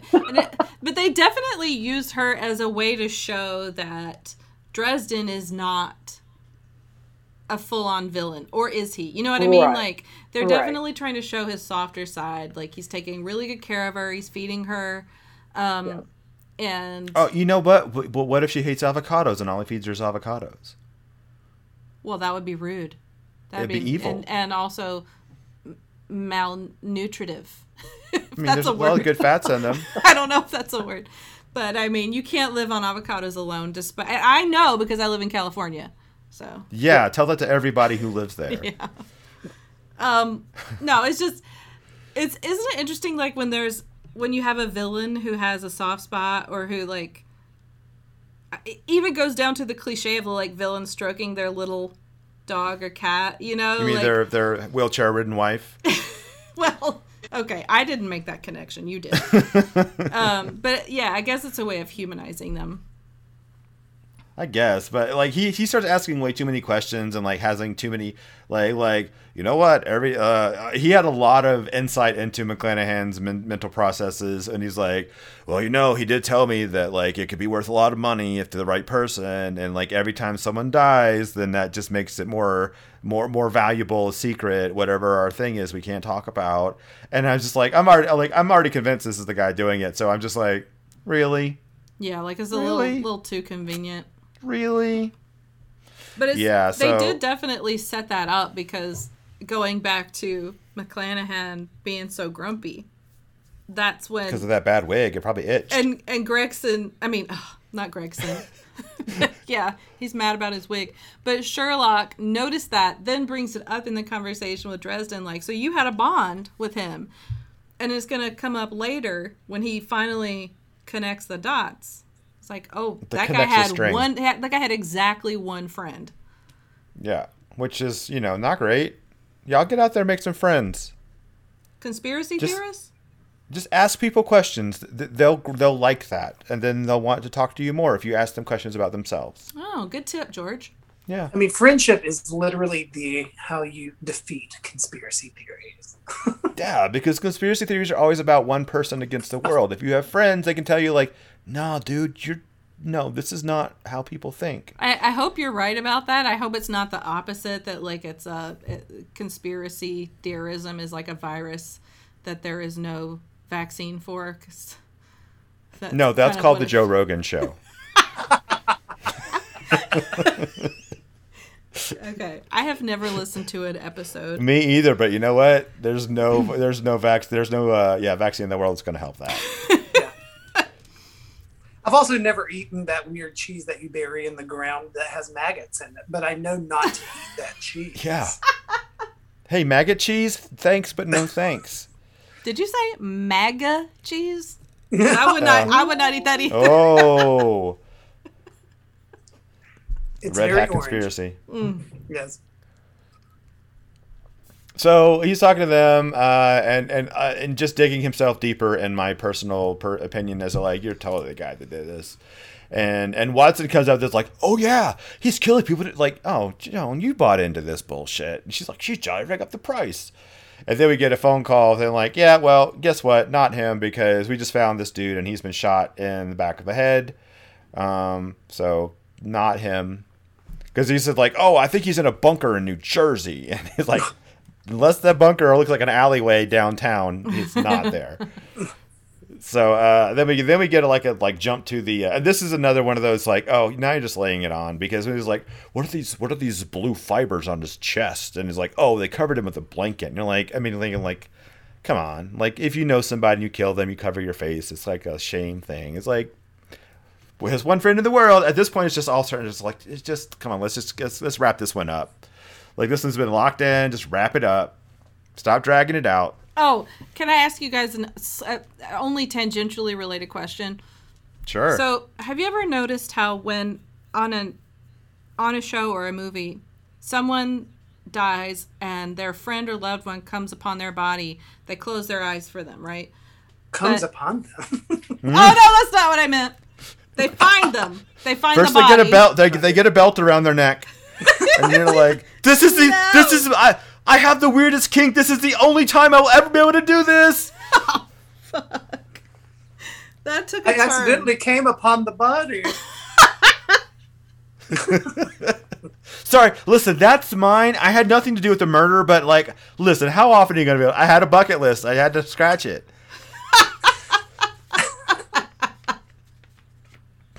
Oh my god. It doesn't even matter what I was talking about now. In a movie when someone comes upon the body. Allison's fanning herself. Apparently this is not an unexplored mental place for her. Allison's got some darkness, people. Oh my goodness. No, I was just going to ask, have you ever noticed that in the movies, they just kind of wave their flat palmed hand over their face and then the corpse's eyes automatically close without ever touching? I've always wondered that. Why do they do that? I was thinking, like, is it just because they don't want to touch the actor who's playing the dead person? They don't want to touch their eyelids? I mean, I don't know. I think if you're actually physically trying to execute that move with someone who is laying there faking dead, they're more likely to trigger a blink response if you touch their eyes and they're starting to blink. So if you just like do that, you do the whole like you think, happy sad face, you know, like, oh, my eyes are over your hands are over your eyes, and therefore you close them. Do you think? But I think I remember doing that as a kid. Like, we would do that when we would be like, pretend you die. Like, for some reason, somebody was always dying when we were kids when we were pretending things. We'd be like, pretend you die. And I remembered like doing that whole like. Yeah, because you'd seen it in so many movies and shows, right?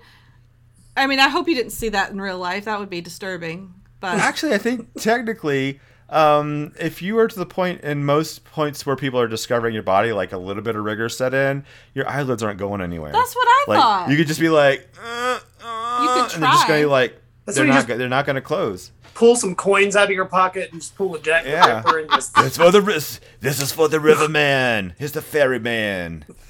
Do Game of Thrones style with the rocks with the eyes painted on them. That's subtle. Oh boy. Yeah, so then so we're getting back to, they find out McClanahan's dead, and they're like, well, who's our suspect? And then they cut immediately to Whitey McWhiterson pushing his wheelchair wife into a very like seedy looking hotel room, and the detective is like, yeah, it's not much, but it's we got the whole floor and everyone's here, and it's gonna like, I'm just gonna give you all the plot points, tie up the bit right here, because in a second they're gonna use it like, well, thank you very much for your information. And then he hits him in the face. And then we black out. And I just reenacted that scene verbatim for you. Thank you. Yeah, I was feeling it. I just channeled it. It was good. You're just a conduit, George. I am. I don't do the parts. The parts come through me. Sometimes the parts come upon my body.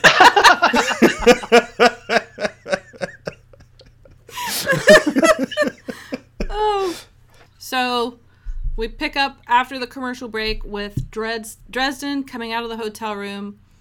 It's kind of like more like a motel where the entrance is directly on the exterior, and he sees Vina down the way at the vending machine, and he starts gunning for her until he's stopped by... literally takes his gun out, and then a random officer's like, hey, stop! And they start shooting at Whitey McWhiterson. Which is that's fun. Because he's not subtle about it. Nope. She was just trying to get her a lemon lime. She just wants a soda. She's like, listen, I don't literally every do vending soda. machine. Every vending machine in the whole series is like cola, lemon lime, root beer. I don't know if you noticed. I have not noticed, but I imagine that the lemon lime is always the only one left. Like cola and the others go first.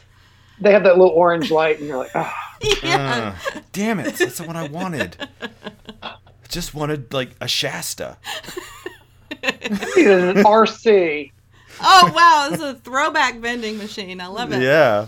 Well, RC on one side, a moon pie on the other. Oh, my goodness. Absolutely. There's a Faygo vending machine? Are we at an ICP concert? Whoa, I don't even get that reference. I know what ICP is, but I don't know their connection to beverages. They really like Faygo. Oh. Yeah, it was a thing. Yeah, it's like a thing with them. I Faygo. had no idea. That's a useful tidbit of knowledge. So Dresden goes back into the hotel room, and we've got a full-on hostage situation because he's in there with the detective whose name I don't know if we ever learn. And, cut to Gregson explaining what happened to Detective Bell and Sherlock. And he's like, he wants the rest of the Red Team members delivered to him before he'll release the detective. And obviously they can't do that. And Sherlock wants to go in, and Gregson is like, no, I'm not going to put a suspended civilian consultant, on this. We're not even paying you. Yeah, exactly. But Sherlock convinces him magically, sort of kind of seems to convince him that he understands the gravity of the situation and that he'll get the detective out safely. And I mean, it works. I think because Gregson really has no other option. And so then we see the phone ringing in the hotel room, and Dresden picks up, and it's Sherlock. So did you guys notice the detective he was tied up with those zip ties? Yeah. But his head was nicely on a pillow. He was lying kind of on his back. Listen, he spends 90% of his time caregiving to his invalid wife. He's probably going to make sure that he just punched this guy in the face. He's like, I'll make sure you're comfortable. Yeah. It's a character portrait of this very considerate. Wait, are you petting my head while you monologue? Please don't. I want to hurt you, but I don't really want to hurt you. Yeah, I do it out of necessity, not out of malice. Yeah, I may have to kill you in the near future, but damn it, you're going to be comfortable up until then. So, can I get you a lemon lime soda? Sherlock basically Shasta talks with his a way. Straw. Talks his way into the hotel room. We get this great through the peephole shot of Sherlock. Lets him in, and they have this very cozy, comfortable chat at gunpoint. Sherlock is stalling, looking at the minibar for no reason. And I didn't understand why he was doing that until later, but obviously he just doesn't quite know what he's going to do. So he's thinking. And then he's talking to Dresden like, obviously, I see you're not interested in profit. You just are trying to keep this secret from getting into the wrong hands. So we're kind of made to understand that whatever they discovered about national security, it would, if that secret got out, it would put the public safety at risk. So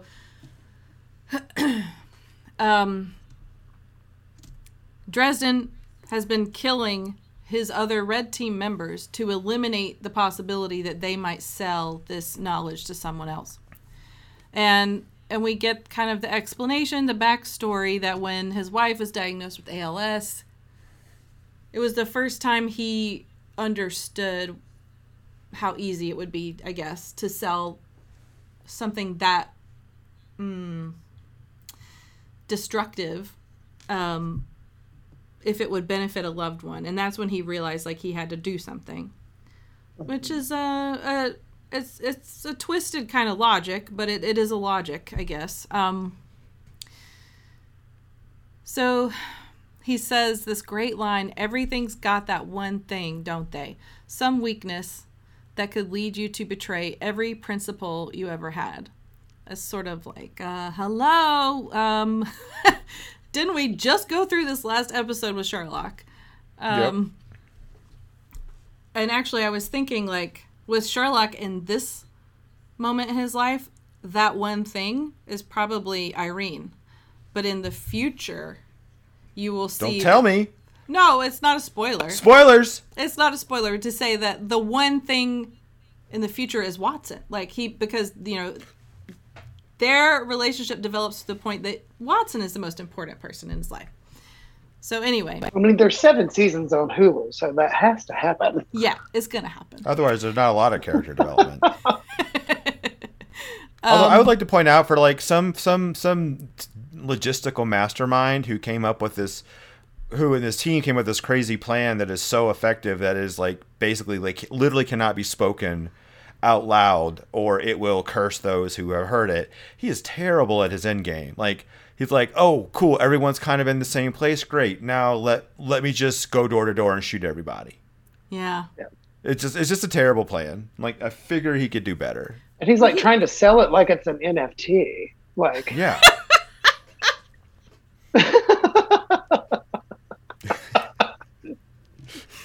Oh boy. Yep.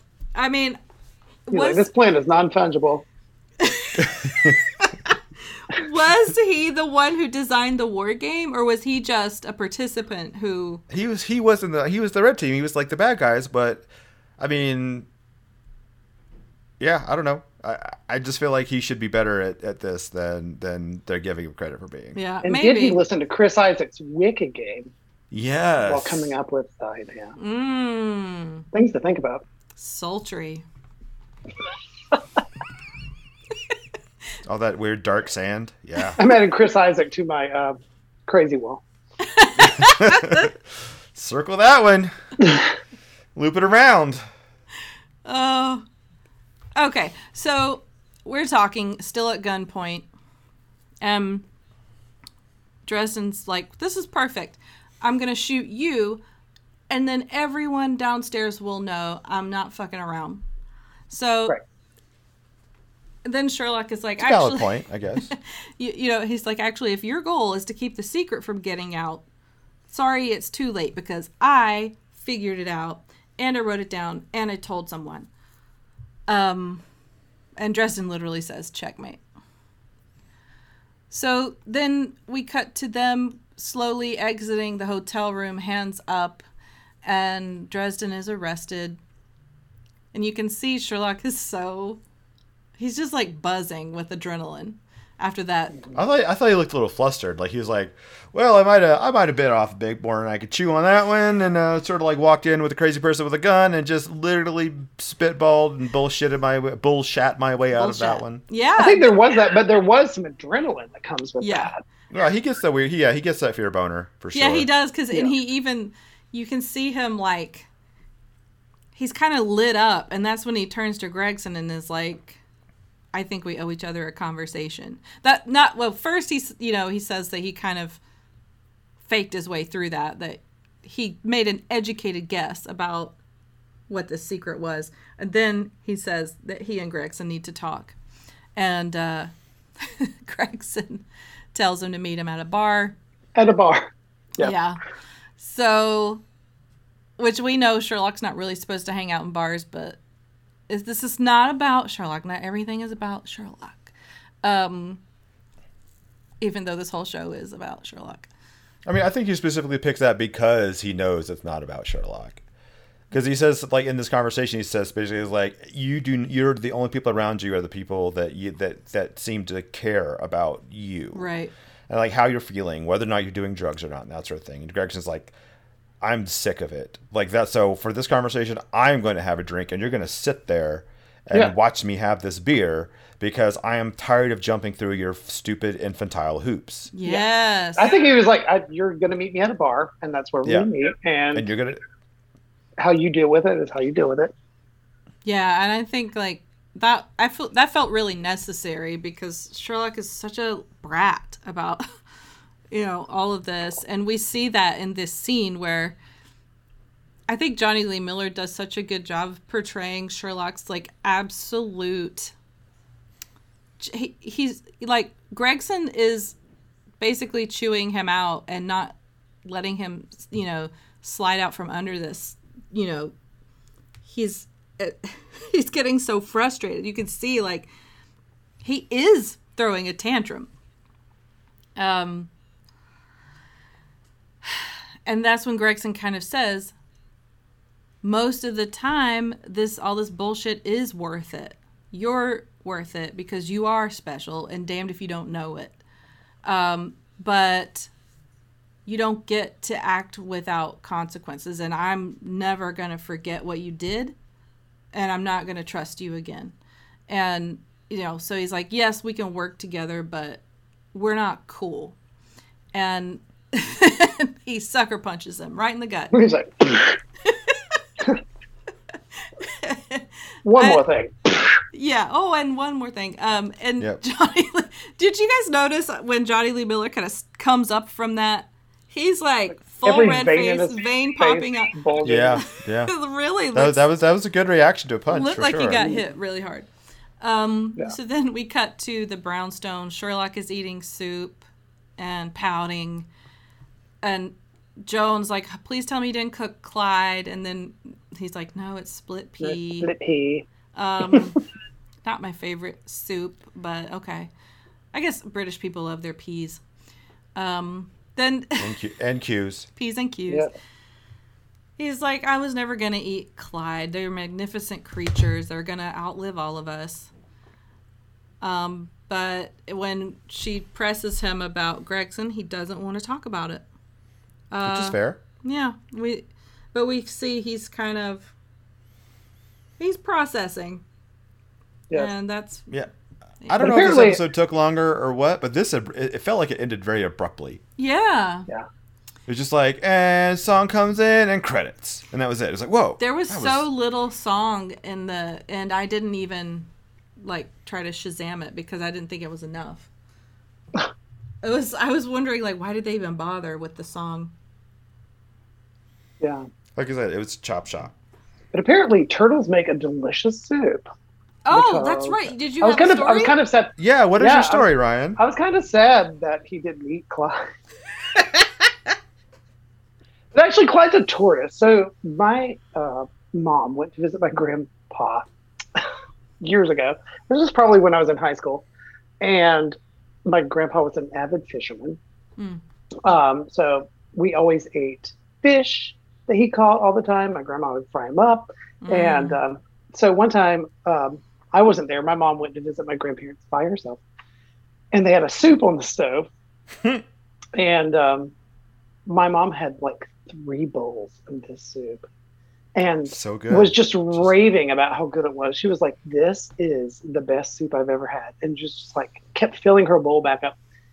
And then my grandpa comes back in the room and he said, oh, I see you like my cooter soup. Yes! And my mom's like, I'm sorry, I'm sorry, what? And he was like, I see you like my cooter soup. And he was like, I was fishing and I caught a big cooter turtle. And my mom realized she had 3 heaping bowls of turtle soup and immediately ran to the bathroom and got rid of all 3 bowls of turtle soup. Cooter. She's one of those people that, like, if she finds out what she just ate, it bothers her. Like, to me, I'm the opposite. I'm like, cool. Well, I guess I like turtle. But, yeah. No, I mean, yeah. She was sick for like 2 days, knowing that she ate turtle soup. So that's all I could think about. Every time he kept talking about cooking Clyde, I was like, it made me think about my grandpa's cooter soup. That's amazing. And I haven't heard cooter in so long, but I definitely, that was like, when I was growing up, they would say, if a cooter bites your toe, it won't let go till it thunders or something. Like, Every time I tell that story, though, people think cooter, they think something else. Yeah. They're like, what kind of soup? And I'm like, it's a turtle. So my friend you didn't grow up in backwoods North Carolina. Clearly. I mean, what my friend Rex was writing a screenplay, and he was picking my brain for like Southern expressions that he could use. And I think I mentioned something about cooters. I don't remember. We were talking about turtles, and he said that he knew someone from Alabama who used to say the cooter and the pooter. So I guess maybe it depends. It seems very highly regional. I guess. Yeah, nether regional. But you know what? I could not stop the whole episode with that turtle walking around on the kitchen table and stuff. I couldn't stop thinking about salmonella. Salmonella. Right? That's all I thought about. I was like, salmonella. My husband Josh got salmonella once from trying to help a turtle. From a cooter? From a cooter. He was trying to help a cooter cross the road. And it's his first mistake. The little bastard was ungrateful. He snapped at him, and Josh dropped. Like a couple days later, he was sick as a dog. And so now anytime I see someone with a turtle, I'm like, wash your hands. Yeah. It kind of made me want a turtle, but then I literally was like, salmonella. Mm-mm. Not worth it. Actually, if you have a turtle, name it Sal Manila. Yeah. And they're like, hey, it's an Italian turtle. Hey! Crooked Bridge. I'm crawling here. Curved Bridge. I can't remember. Is it crooked? I don't know. So people are going to write in and be like, it actually doesn't mean either of those things. It means like your guess was an idiot. Like actually, tag him. Don't tag us. At him. Thank you. Yeah, come at me on TikTok.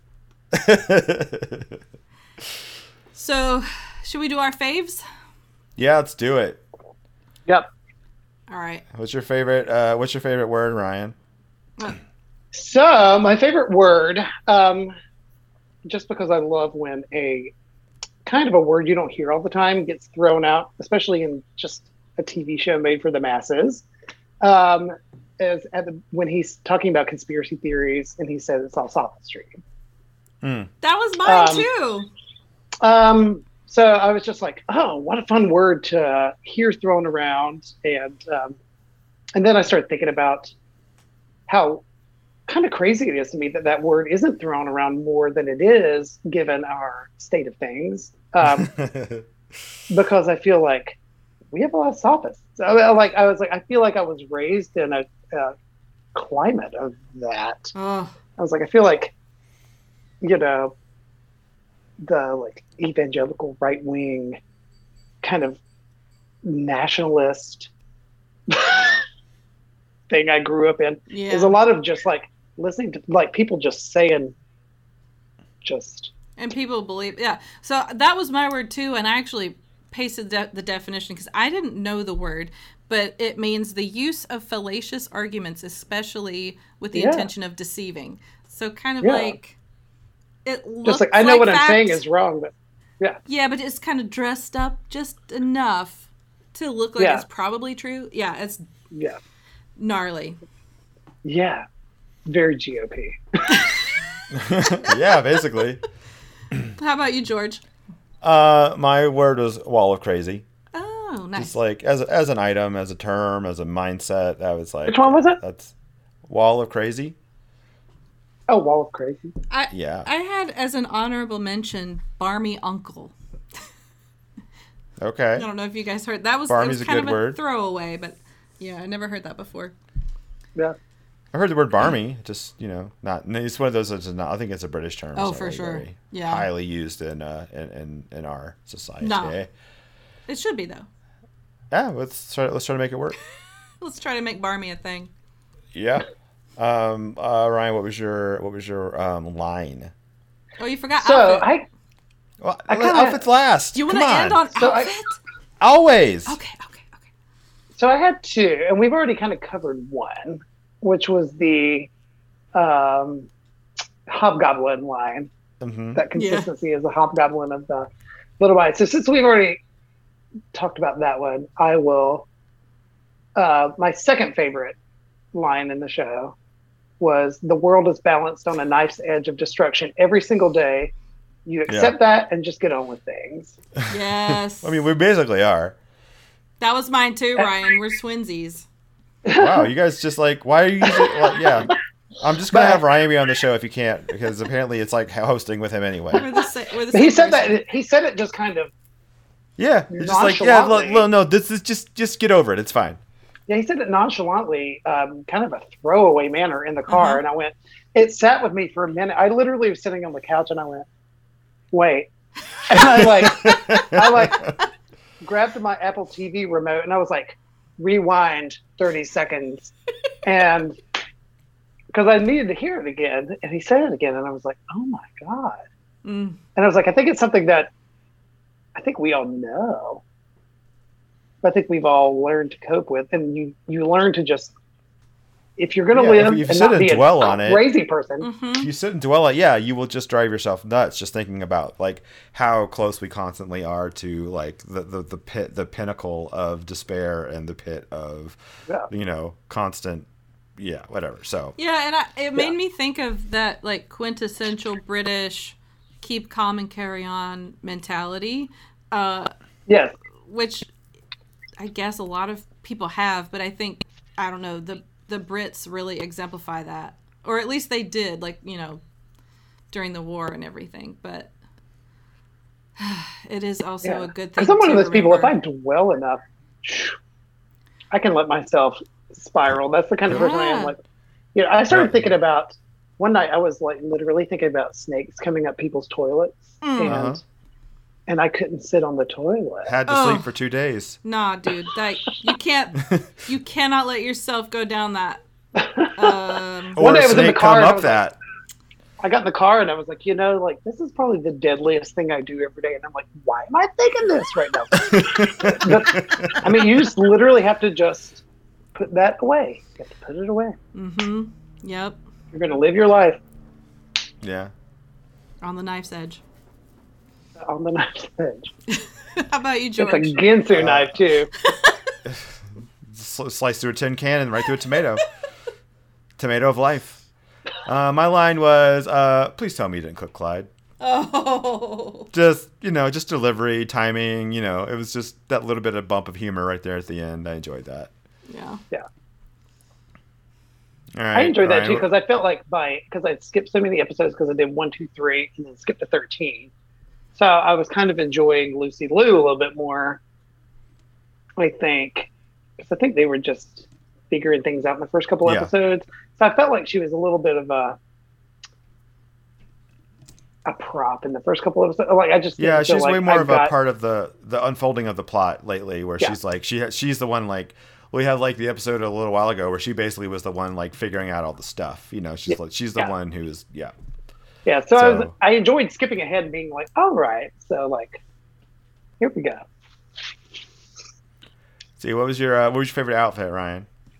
So my favorite, it was a piece of clothing, and it was the charcoal and black kind of duffel coat that Lucy Liu wore for like most of the a few episode. scenes. Yeah. I'm trying She to had the think. little red skirt. What's a duffel coat? With the where it's like the big buttons that come across the like big like a wooden pea coat. buttons. Oh, those like toggly things? Yeah. Oh, It's gotcha. like the big long buttons. Yeah. But it was like a two-tone. It's like a charcoal and a black, where it was like very imperceptible difference in the blacks, kind of. But Subtle, but there. yeah, I was like, ooh, I want that coat. Shoot, there are some great coats in this series. What'd you guys think about the red skirt? Hold a second. What's yours? Oh, mine? Well, that's what I love too, is like that red skirt peeked out from under that coat, which I was just like, yes, that together, that coat, that skirt just peeking out. I love the That's what did it color for me. of that red skirt, but I didn't like how it looked like a cheerleader skirt. It was sort of flouncy. It was very 2012. I think it's the way she was just wearing it. She's made it work. Well, she made the skirt. She made the skirt effervescent. She makes everything I work. didn't like it. I didn't like it until she was wearing the coat. Oh. And then it was like peeking out from under the coat, and then I was like, that works for me. My favorite outfit was Sherlock's burgundy sweater with the black shoulder patches. And he had like a black collared shirt underneath. And to me, it looked like a Star Trek uniform. Yeah. But, I mean, it's Johnny Lee Miller, so I'm not mad at it. I just thought it was funny. I noted that one mentally. I was like, And that, I we'll don't see know, if I stick with the coat in the end. It also feels like an earlier 2000s thing to have a men's sweater with color block or stripes. I don't know. It just feels very of the era. What about you, George? My favorite outfit was the red skirt. The red skirt paired with the leggings was like The that sort of chunky like heel. yeah, a little cheeky heel. I thought it was eye catching. I thought it was alluring without being overly so, and I thought it was very practical for the weather. Yeah. They I must was be like fleece lined tights or something, because I miss New York in the fall. Yeah, She had so the short she's- red skirt, the tights, and the chunky tall heel. Girl loves a chunky heel. But specifically the scene where she kind of like runs up the stairs, like I think the one where Ryan's talking about where it flashes like underneath that and the coat and everything. Yep. That's kind of like, yeah, I like that. I like that a lot. Yeah, she's coming down I the like stairs. that. Yeah. I also like the weird mishmash. It was like a purple sweater or something that Sherlock was wearing, like later in the episode. Whereas like the shirt and the sweater didn't really match, but it kind of worked in a weird way. Not so matchy, but also worked. Yeah. Yeah.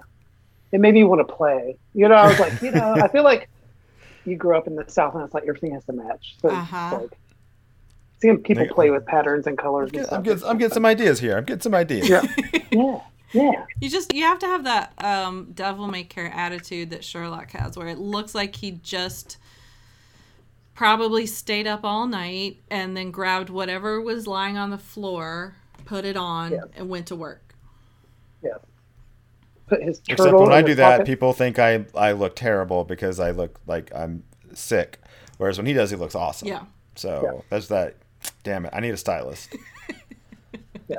I need a stylist. He's like British, so wardrobe assistant. he's British, so they always look a little sick and like a little like aged and like a little fragile. a little So worn, it's like, a little worn out, a little worn down. he's looked that way since Train Spotting, so it's just like it's full sheet. It's kind of like Australians are kind of like British people that actually get out in the sun on occasion. So they look healthy and like nice and good, and they like look like they have a good time. Whereas their Brits are just like they just miserable. Sorry, Lou. Just miserable. I was gonna say, like, any British listeners that we have, you can write George directly. Every person I know who lives in the UK be like, it's fair. You know what? Yep. It's like you got it. Same. Like Same. can't argue that. Literally cannot argue that. I've always thought that they must not be obsessed with looks in quite the same way that Americans are, because Have you seen some of them? there are, like, I mean, just watching the people that make it on TV, and you're like, that person would have been criticized into crippling depression, but you get your teeth fixed, lose your weight, like, and then that's why everyone on American TV looks like like a robot or something with like an Instagram filter over their face. Jeopardy, yeah. Yeah. I kind of appreciate that about British TV though, because I don't like I'm sorry, I'm getting on a tangent, but I really don't like veneers. I have a thing about veneers. Allison just doesn't like attractive people, so she likes British television. I like real teeth. You're like, I like normcore. Yeah. I like khakis. Give me. Martin Freeman is the king of my spank bank. Wear some New Balances when you come over. When you come upon me. Leave the shoes on.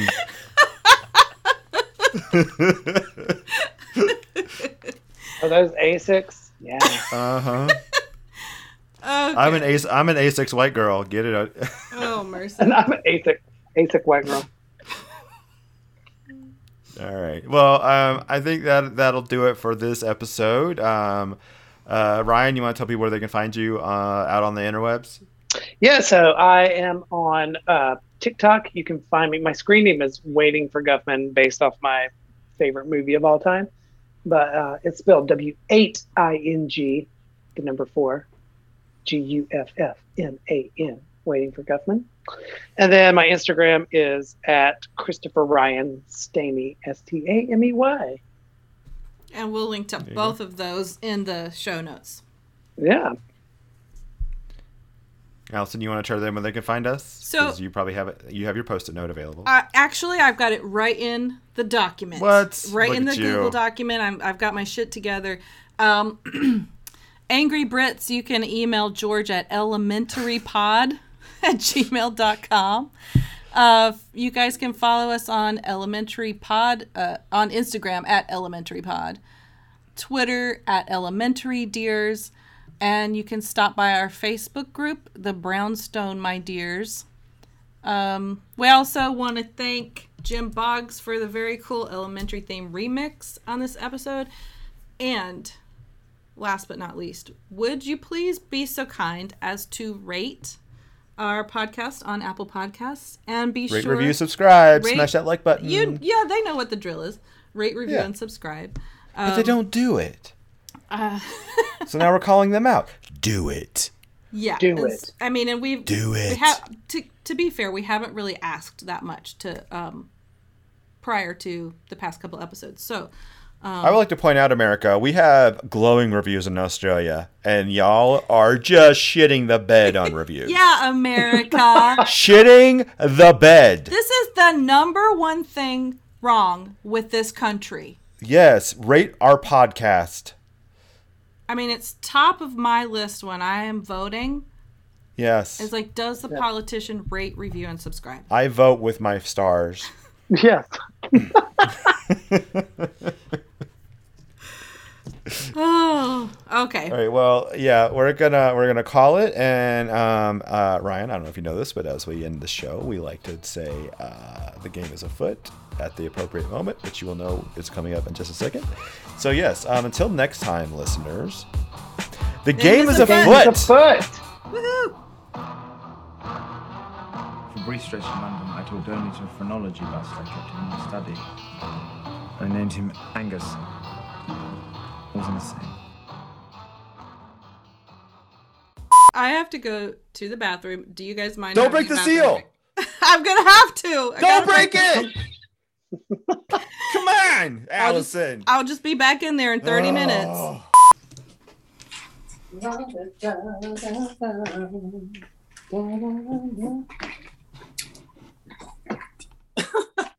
I realize GarageBand has been recording this whole time and probably picked up on me flushing the toilet and humming "How Deep Is Your Love" by the Bee Gees. Yeah, no, I've been able to hear it all.